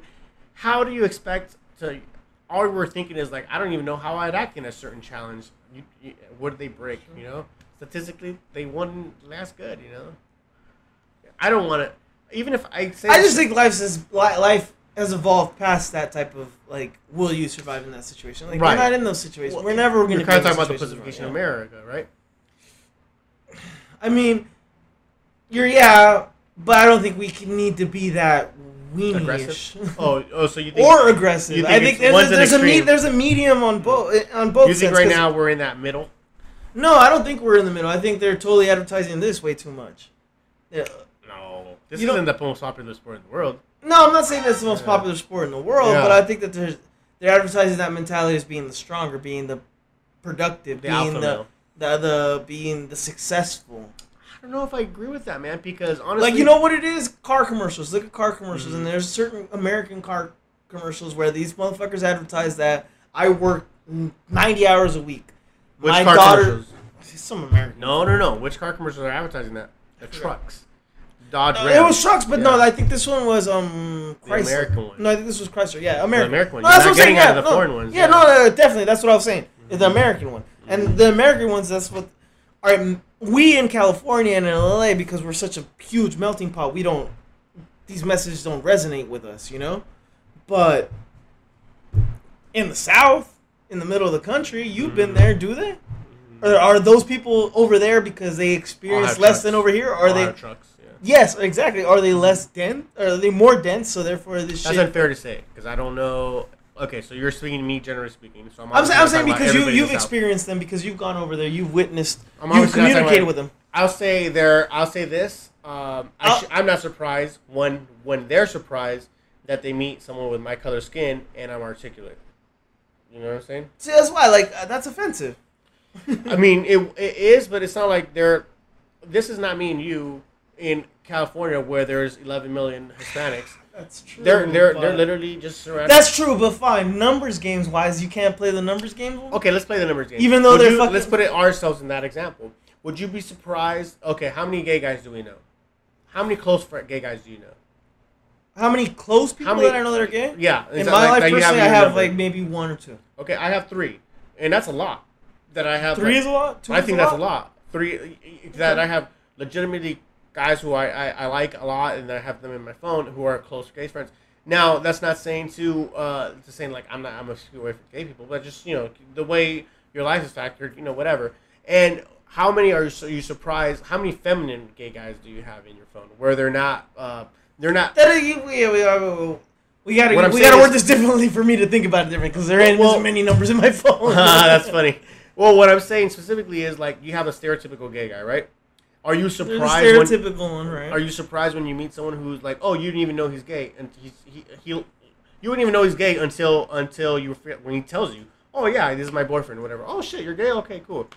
You know what I'm saying? I would say no because most of them act that way because they're not being themselves. I don't think. Well, no. What I'm saying is the ones we do see and do we act upon, or the stereotypical one, we're seeing the ones who are very flamboyant, who have a feminine voice. But they're doing what they think is comfortable to fit in, to not be an outcast. But I can't say that the majority of gay people out there are like that because when you meet someone who is not, you even know you could be gay. If you were somebody, oh you're gay, oh shit, oh yeah, cool, and that's cool, and you're like, oh, how many of those do you meet?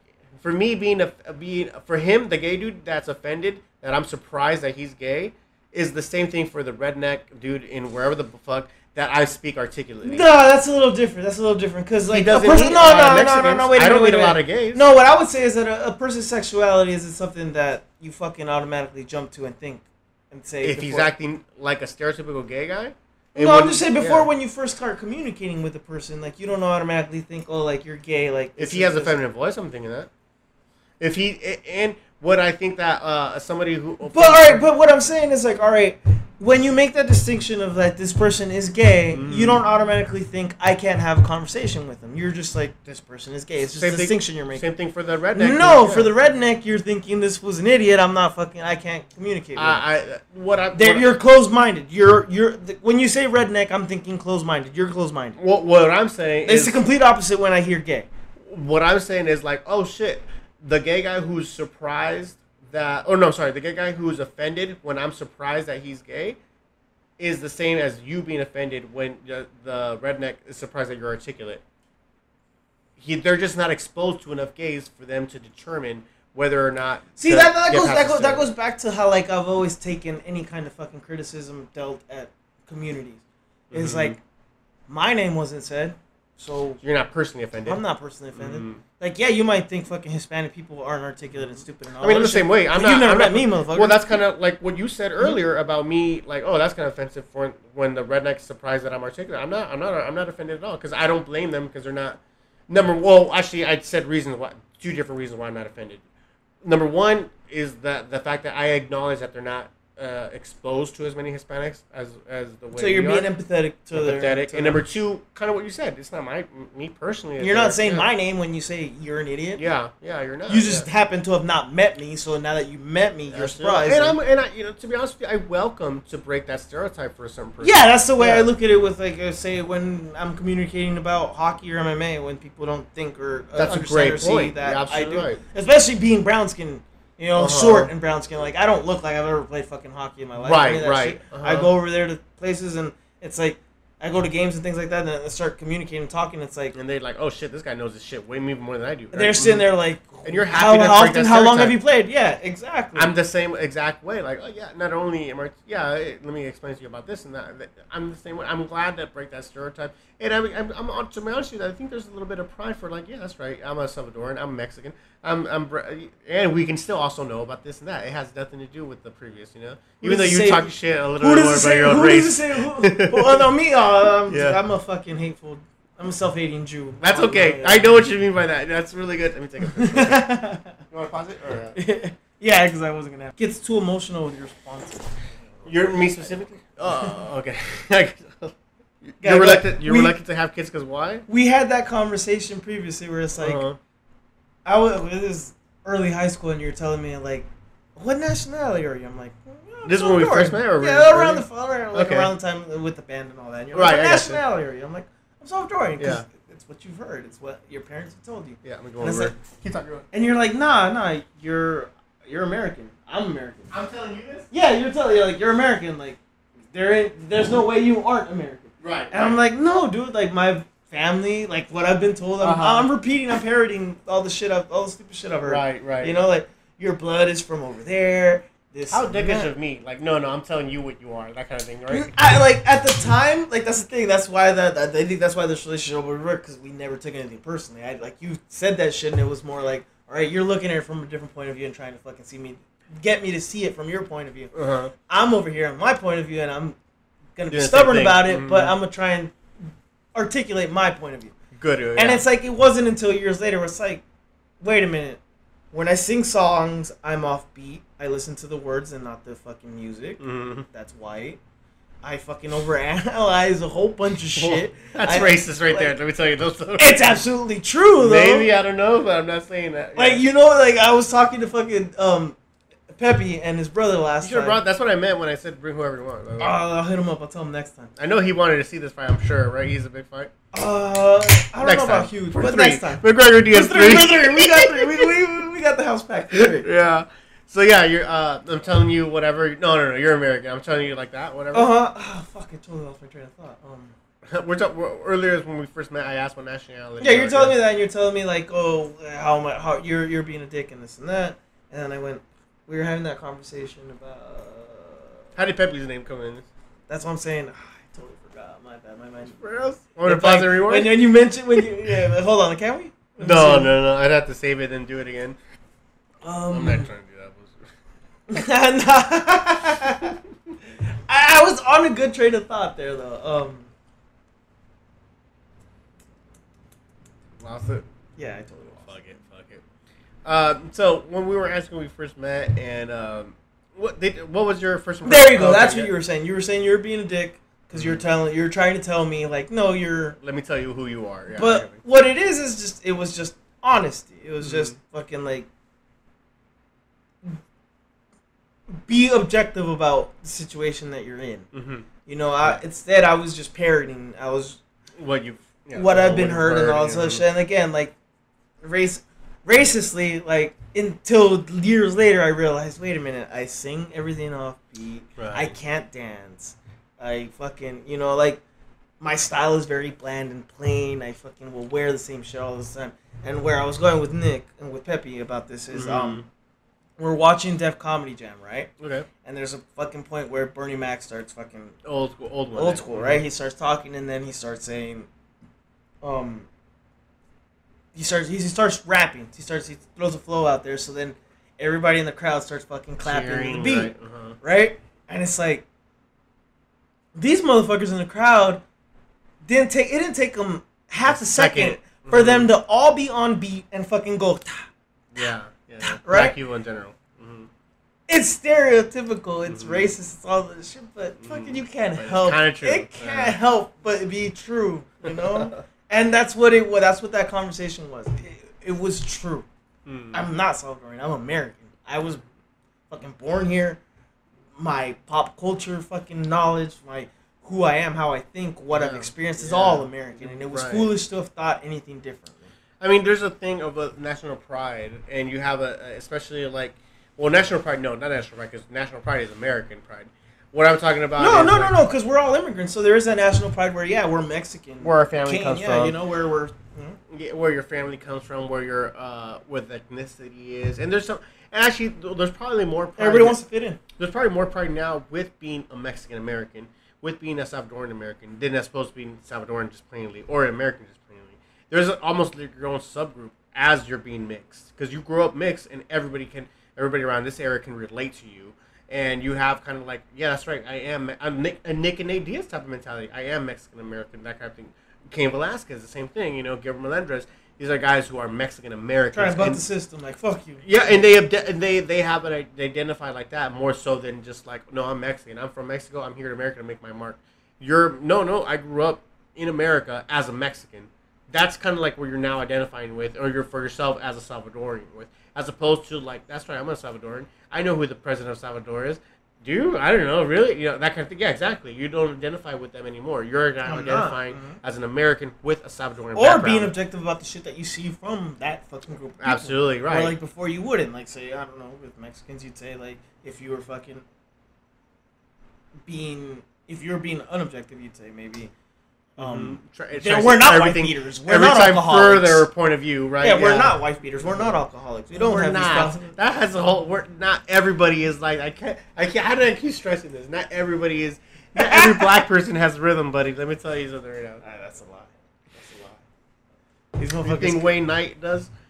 Wayne Brady? Not Wayne Knight. Wayne Brady. Wayne Knight is a motherfucker's amazing. Wayne Brady's gonna choke a bitch, right? That's why it's funny. It trips me out because it's like ultimately what it is just dividing everybody, and it makes no sense as to why it is. It makes sense. I'm gonna put my tinfoil hat on. All right, go. That's what the government wants. The government wants separation between the races, so they don't. Everybody knows the more powerful you are in control, the more unity. That control our properties. You need the unity in order to rebel against them. The Jew is using the black as muscle against the white, that kind of thing. You know that. I don't know, man. I don't know. This is kind of a weird trail. It's a good trail, though. I like that. I want to hear more about what you remember from us from high school. What else do you remember from us from high school? Oh. This is what I remember from my point of view, honestly. I remember Howard. You were Howard's friend first, right? You guys had PE together or something?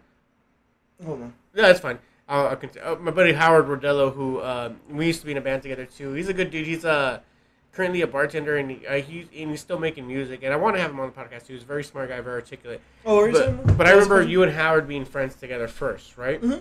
And then, like I said, Howard was in the group band with me first, and we kind of got introduced to the whole band thing from high school. That was, I think, we were in PE. We had a PE class together. So it's like they threw freshmen in with sophomores. And right, because you were younger or older than us? No, I'm older. Well, I'm older than Howard was. Howard, you're basically the same as us. Yeah. So our freshman year, we saw each other. We just didn't talk. I think with Howard, it was just in PE hanging out. Like he's a very outgoing personality. Very out there, He approached me because there's no way of course. I don't know, you know. And just I don't know, maybe my stupid point of views on shit, my negative point of views on shit, made him laugh because it's like it wasn't what he normally hears. Like from anybody, yeah. Mm-hmm.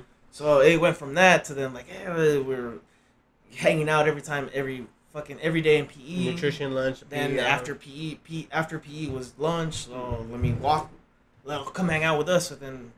With me, it was just pretty much let me walk along that route, and then I'll continue walking at some point. Headphones on most of the time. Yeah. Hoodie. I know, right? I remember. Yeah. So like it went from that, and then to like just hang out with us after school, join the band, do this, and it's like I had nothing to do. I knew nobody. It was like okay, fine. Mm-hmm. And then it's like finding things in common with each one of you guys at different times. You know, with you it was the Kevin Smith stuff. Yeah, instantly. Movies, and with Howard it was the music. and things like that. With Mike, it was basketball and shit like that. So I just went from that, and then it just I was integrated. I'm just kidding. I was integrated into the group in that way, Yeah. And I think it was more on you. Where like every time I pass by, it's like, hey, what's up, Elliot? Like, yeah. Where I think everybody else was just like, well, Elliot's being a dick again. Like, he's walking. I really like that. I like that though.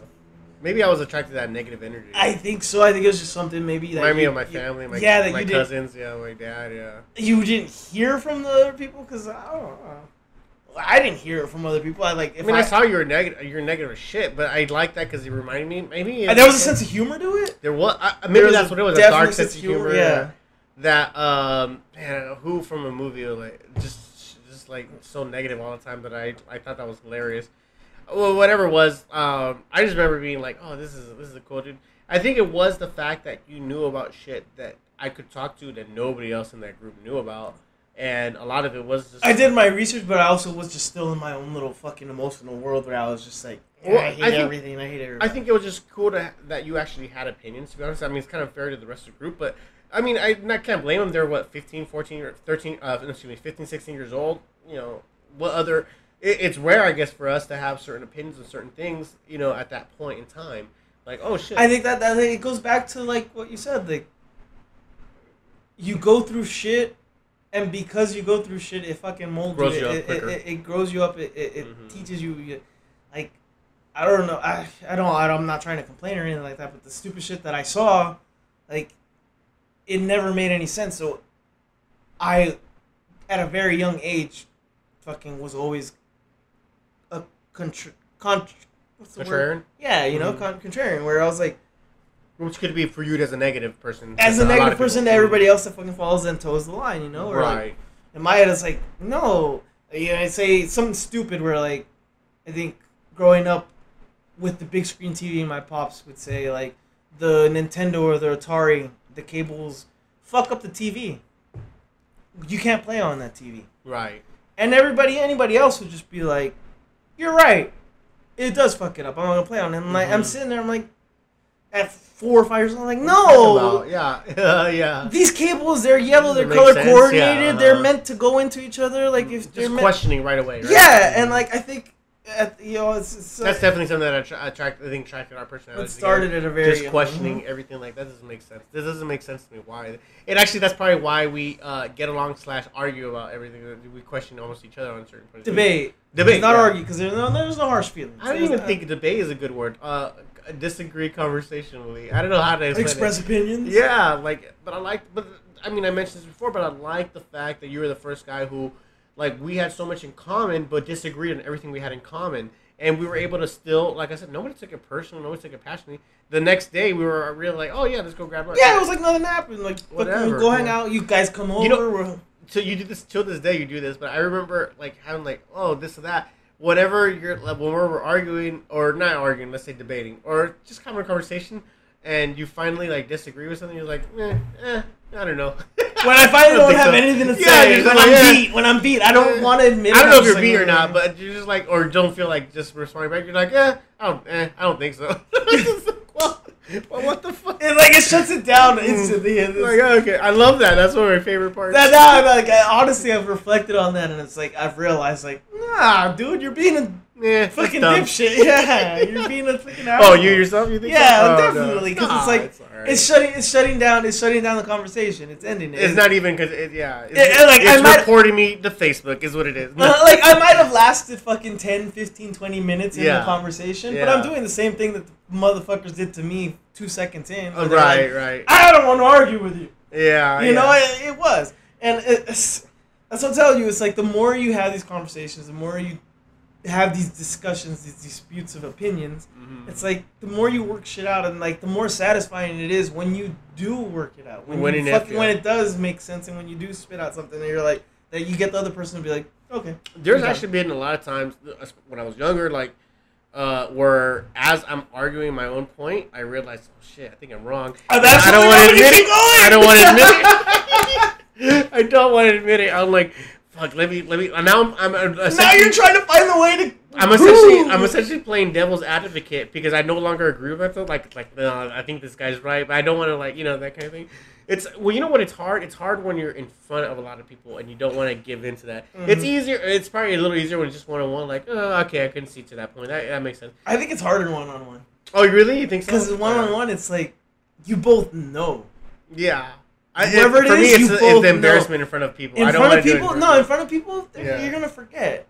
They're gonna forget. Like nobody keeps track of this shit the way we do. I don't think. No. You think so? Nobody else? I don't think nobody does. There was like certain times that we fucking went out clubbing or fucking this and that. And, like certain shit happened. I remember certain shit happened. Dude, I remember. And like years later, I would bring it up and say it, and like the people that it happened to would be no fucking idea. The Denny's talks. Remember we just talked constantly.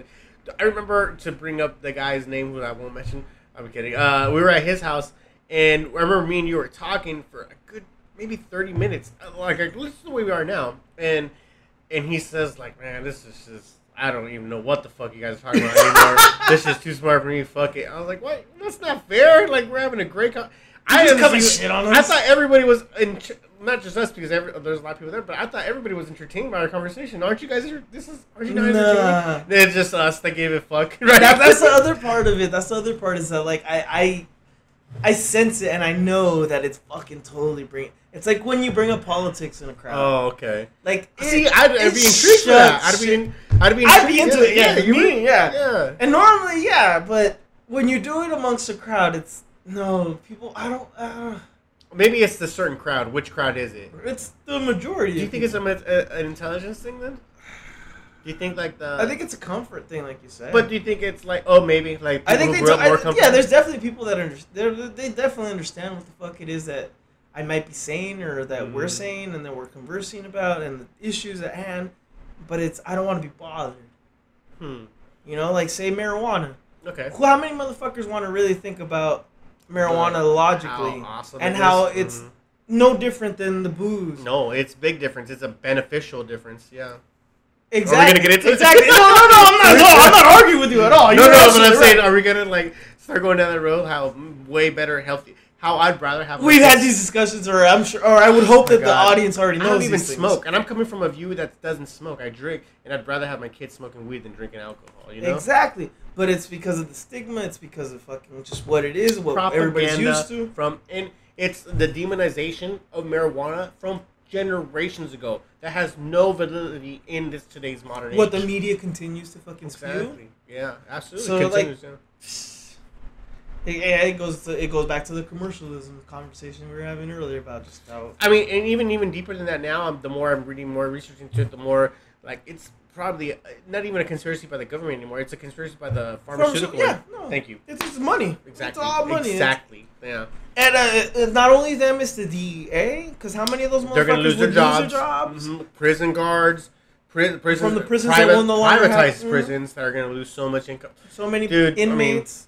I almost didn't even want to get into it because there's so much to travel. It's almost and it ultimately leads to race, and that's a topic that nobody ever wants to discuss. And let's not even say the THC benefits of it. We're talking about the regular, let's say paper industry, recycling. Hemp, exactly. How they make rope from it, how they make clothes from it, how they make paper from it. Okay, so a tree cuts down to make a paper from that same tree. It costs about 5 to 10 years. 5 to 10 years. Guess how much for cannabis? 6 months tops. Like, are you kidding? That alone, we can be saving the rainforest, quote unquote. However, you know that whole industry. I mean, man, like I said, we're going down the road that like I don't even want to racism and all that. What do you think the racism? When I look at it, it's just what do you think about racism? The whole thing that William Randolph Hearst, the guy who owned the newspaper companies, literally said that blacks and Mexicans are raping our women when they're high on weed. That raping white women when they're high on weed. That they literally said. Is that what you're talking about, or are you talking about current? No, what I mean is just. The white man fucking they control everything. Are you talking about Edward Norton in American History X when he says weed is for niggers? Put that shit away to that in that film. Pretty much that he needs to have. All white people need to have that conversation about the Lakers and the Celtics in the laundromat with him. Yeah, they need to have that conversation. What do you say about Irving? Fuck no, he didn't say talking about Irving. God damn it! He has a head like a melon. Yeah. Shit. What's his face? And then eventually, when they fucking then have the the conversation that like they flare. realize that they're the same person, right? Is when they fucking start talking about fucking their lady during when they're mad. Everybody relates. Everybody needs to have those conversations. Everybody relates to sex because it's primordial. Everybody relates to the same things that we need as a necessity.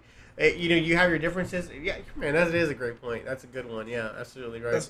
That movie. That movie's funniest movie ever. I think so. And it has one of my favorite songs in it of all time. Fucking Ethan Suplee singing in the band. I love that song. Gwen's been me and Gwen go through these things where we watch like a series on Netflix. 30 Rock is an example. If you ever watched 30 Rock, we went through that the whole time. Parks and Rec. Currently, we're on My Name Is Earl, and we just Ethan Suplee, obviously, and Jason Lee. But we just finished the last episode, and there was a point where like, oh, I like him. And like, Gwen, I've been telling you about Kevin Smith forever. Ethan Supplee's in half these, Jason Lee's in half these. You're gonna like Kevin Smith. And she's like, okay, maybe we gotta do it, But it's just, I'm just glad that. What do you think about new Kevin Smith? I like Today's Kevin Smith. Dude, I like. I think he's gone off the rails a bit. Well, you're talking about Tusk, I'm assuming, or Red State? Because Red State was great. We went to see Red State together with him. Yeah, that I like. I didn't like how I got booed when I talked shit when I booed his wife on screen. That was funny. Cause come on, he's forcing it. Stop it. He killed her though, right? That was pretty awesome. I think that's where I clapped and they were like, "Yeah, me too." Jen, right? But new Kevin Smith. That's where I was getting at. It's like old Kevin Smith before the commercialization and all that shit. The success of the podcast. Where it was him first initially getting high, then now it just feels like it's a stick to get high. Or at least from the episodes that I heard before I stopped listening. So are you talking about Smodcast, or you're talking about... Smodcast or just him in general? Just him and Mosier, No, not Mosier. I'll exclude Mosier, because Mosier is chill. Mosier reminds me of you, for sure. Mosier... And Kevin reminds me of me, for sure. Mosier on top of it says it, too, where he's like, no, I'm not going to do this episode this week, or he's very... to be honest, Mosier reminds me of you, yeah, once again, yeah. So, it's like, Canadian, it feels too... Of late, his shit has felt a little too fake for me. Too commercial, too...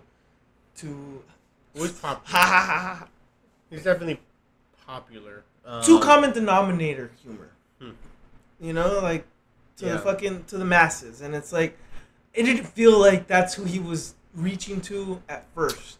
We didn't feel... I didn't feel like the masses when he first hit us. Of course, that's what brought us along. The fact that, oh shit, this guy knows who Kevin Smith is, and nobody else knew. And that's kind of what brought it. Yeah, of course I know exactly what you're saying. I don't know if it's me getting older and it's just like the humor's not the same. I like to think that my humor's still the same. I still laugh at fucking dick and fart jokes and ridiculously stupid fucking too. Puppets and things like that. So it's like, I just think it's... how can you blame him? He's got a family. He's trying to make more money. Not just that, but I mean that's a little unfair for him because it's not to say that his perspective hasn't changed. It's not necessarily has to do anything with monetary funds or monetary gains. His perspective might have changed because he's happy now. He's been with his wife for 12 years. He's got a great daughter who's a teenager now, and they have a good relationship. His perspective might have just changed, and as opposed to that bitter thing who was beaten by the Hollywood industry, because that's what we really were into. We were into somebody who was doing different. Fuck, man, I'm doing something creative, I'm doing something original, and they don't even accept me. But now, like I said, he's a lot more accepted. And it maybe has nothing to do with monetary funds at all. Like I said, he's just a happier person in general, and we're still kind of bitter. I mean, I'm just trying to. No, that's absolutely true. I just thought about that. That's absolutely true. Like if if I were in that situation, why wouldn't I want to bring my daughter into the business? Instead of me, I'm sitting here hating on the fact that his daughter and Johnny Depp's daughter have some stupid goofy movie that I'll never watch. I will watch it. Gwen wants to watch it. She wants to. Exactly. That made me proud. That's the thing. Is like the audience is no longer for his audience. And his reach is no longer. He said for that movie specifically. He said it's for a teenage girl. That's who that movie. I wrote that movie for because I have a daughter. And I'm being too harsh. And as the father of an almost teenage girl, I feel, and she's probably. You're thanking him for giving her something to look at. Mentally, she's a teenage girl right now. She's a lot smarter than an 11-year-old, average 11-year-old. And and I send her that trailer on her phone. That's adorable. For the first time I'm communicating with my daughter on her cell phone. But I send her that link, and she's like, "Oh, I can't wait for this movie." Like, God damn it! I love the fact that she's into a Kevin Smith, even though it's now, and I was into when I was literally her age at 11 years old. I was into Kevin Smith at that time too. You know, he evolved. That. You're right. I think evolved. Yeah. You know, and we're just waiting for you to evolve. But you're not a dad too, so that's a little different too, right? That's the other part. Is like I don't know. Like that's why in my head it's just like, why is it that you need to evolve? Why do you need to be a productive member of society? If you're good here and you're already let's say you're not a productive member of society, but you're not a destructive member of society, right? Mm-hmm. Can't you just be this comfortable middle, this happy middle? You know, I was trying to live. That's kind of where you're at. Try to live, America. I gotta tell you right now, you're a productive member of society. You're on a podcast and you're sharing your intelligence, your point of view. You're now contributing to. I pay my taxes. That's you. You're not the guy you were before. You don't want to admit it, but you're actually a conductive member of society, man. That's true. We're growing up, dude. Yeah, we are. In a good way, though, I feel. I hope, at least, you know. Let me get back to Guns N' Roses. Do you want to end it? It's almost 2 hours if you want to. I know you have to go. We're good for another moment if you want. To your beers then? Yeah. Okay, so I brought it up earlier, but Guns N' Roses, once more, I got to give props to my sister Becky for hooking me up with the tape. That's awesome that she's in that position, dude. There's not many times, we were talking about how we're growing older, there's not many times I can feel like a kid again. I feel like a kid again. I was screaming every single lyrics to every song, and I'm in the front row, and I felt like a little kid again, and it was great, man. It was a great, great moment, and they performed so good. They didn't disappoint, which is amazing. You can't ask for anything more. And you're kind of your voice gone at the end of my voice is gone. I'm barely recovering. I'm not bullshit. Barely recovering earlier today in the morning. The next weekend. It was Thursday. Thursday night was a show. Friday I was done. Saturday I was barely getting better. Right now I'm barely recovering. It was good though. I mean, like I said, I had a good time. Like I know that's another thing. I know you like Guns N' Roses. Obviously, you like Beatles is your band, but I know you had other like I said, Guns N' Roses who you like a lot of their songs and things like that. Do you remember anything? Okay, so I had this argument with Loaf all the time about how like Korn. I know you were really into Korn. You had their poster. Limp Bizkit. I don't know if you were into them, but yeah, I was just thinking about Limp Bizkit like 2 days ago. They don't hold up. You know what? And I think my theory behind that, because there's other bands, Deftones, very similar, but they hold up. Rage Against the Machine, very similar, but they're all bands around the same time. Holds up.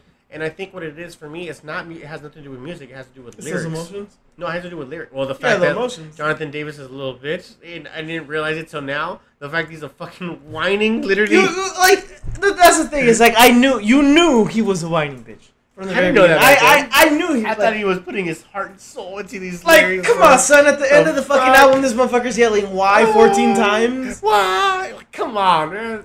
Now I'm looking at what it was for me is like there's someone else out there that fucking has these emotions, right? Because we're teenagers and we're identifying. But this is one thing I didn't realize till we're adult. We're teenagers and we're identifying with a guy who's fucking 30. In his time when he's writing songs. That's what I'm saying. I'm 30. I'm just hitting 30. I'm just hitting 30 and these emotions still fucking hit me. Vice versa. For me, if I was to be starting to cry into a mic at 30 years old, like grow the fuck up. Depends on the pain. Depends on the pain, son. You, dog. To me, it's for the most part what I was saying earlier, it's the lyrics that don't hold up to me because they seem a little kiddish. Now, the lyrics for Deftones seem poetic. The lyrics for Original Sin seem politically... All right, fine. We could say that he might not have been the most articulate of motherfuckers. I'm saying Fred Durst, too, because Limp Bizkit's in this... Where the lyrics... Fred Durst is a complete idiot. They seem so immature. The lyrics seem immature. Yeah, that's why. Yeah. Whether it's Fred Durst or Jonathan Davis from Korn, they seem immature. What I'll say is with Jonathan is that, all right... I can buy in the fact that he's that emotionally unstable because of all the pain that he fucking experienced and said, and he's almost an emotional child, crippled and emotional. And that's exactly what I'm trying to say. It's like that's why I loved it. I related to it because at the time, and for me, you're a kid too, going through that same thing. But at the same time, I could say like right now, I never dealt with any of those things at that time. I never dealt with them the way that you should deal with them as an adult. So like as I'm dealing with them now, like I'm still going through that range of emotions of dealing with those shit. So, I think I've grown out of that because I'm not going through those range of emotions anymore. At all. But that's why again, like we're all on separate separate tracks. I haven't since since the first war. I think when I kind of grew up a little bit past we're all on separate tracks. And what I would say is that in his case is that he knows if he's doing the boy band for the kids that don't like boy bands. But this is what kills me is like. you're okay. So you're 15, 14 years old. Okay, What's Lofi's stance on this? Tell me Lofi's stance. I think he does. He for him, it still hits him like the way he was. That's what I'm saying. Younger. Like, because again, that's where I'm saying, like, yeah, I could see that. I can relate to it.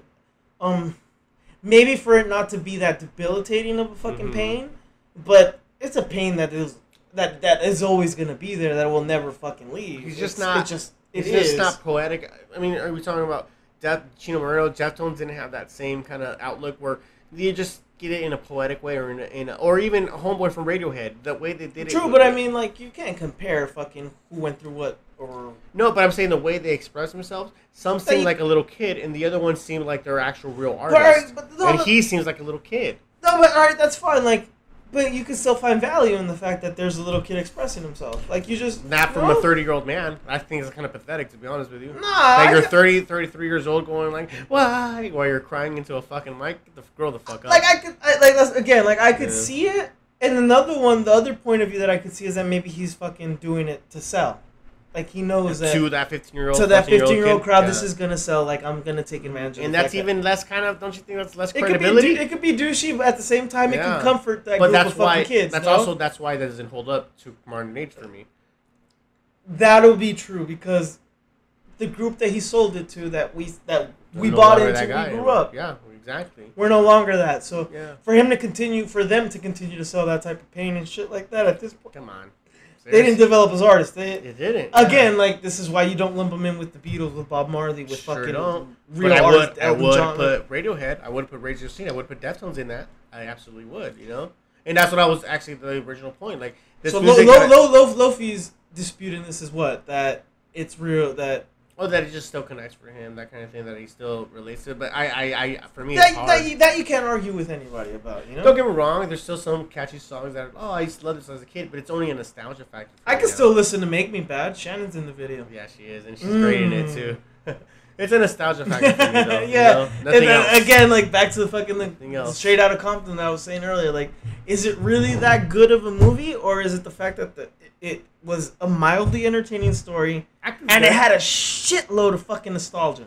100%. A shitload of you got to keep in mind a double on top of that. The fact that every 15 minutes they threw something at you that you fucking grew up with. Yeah, not just that, but you gotta throw in mind, because if it was supposed like a nostalgia factor, that would relate to every kid all over the world.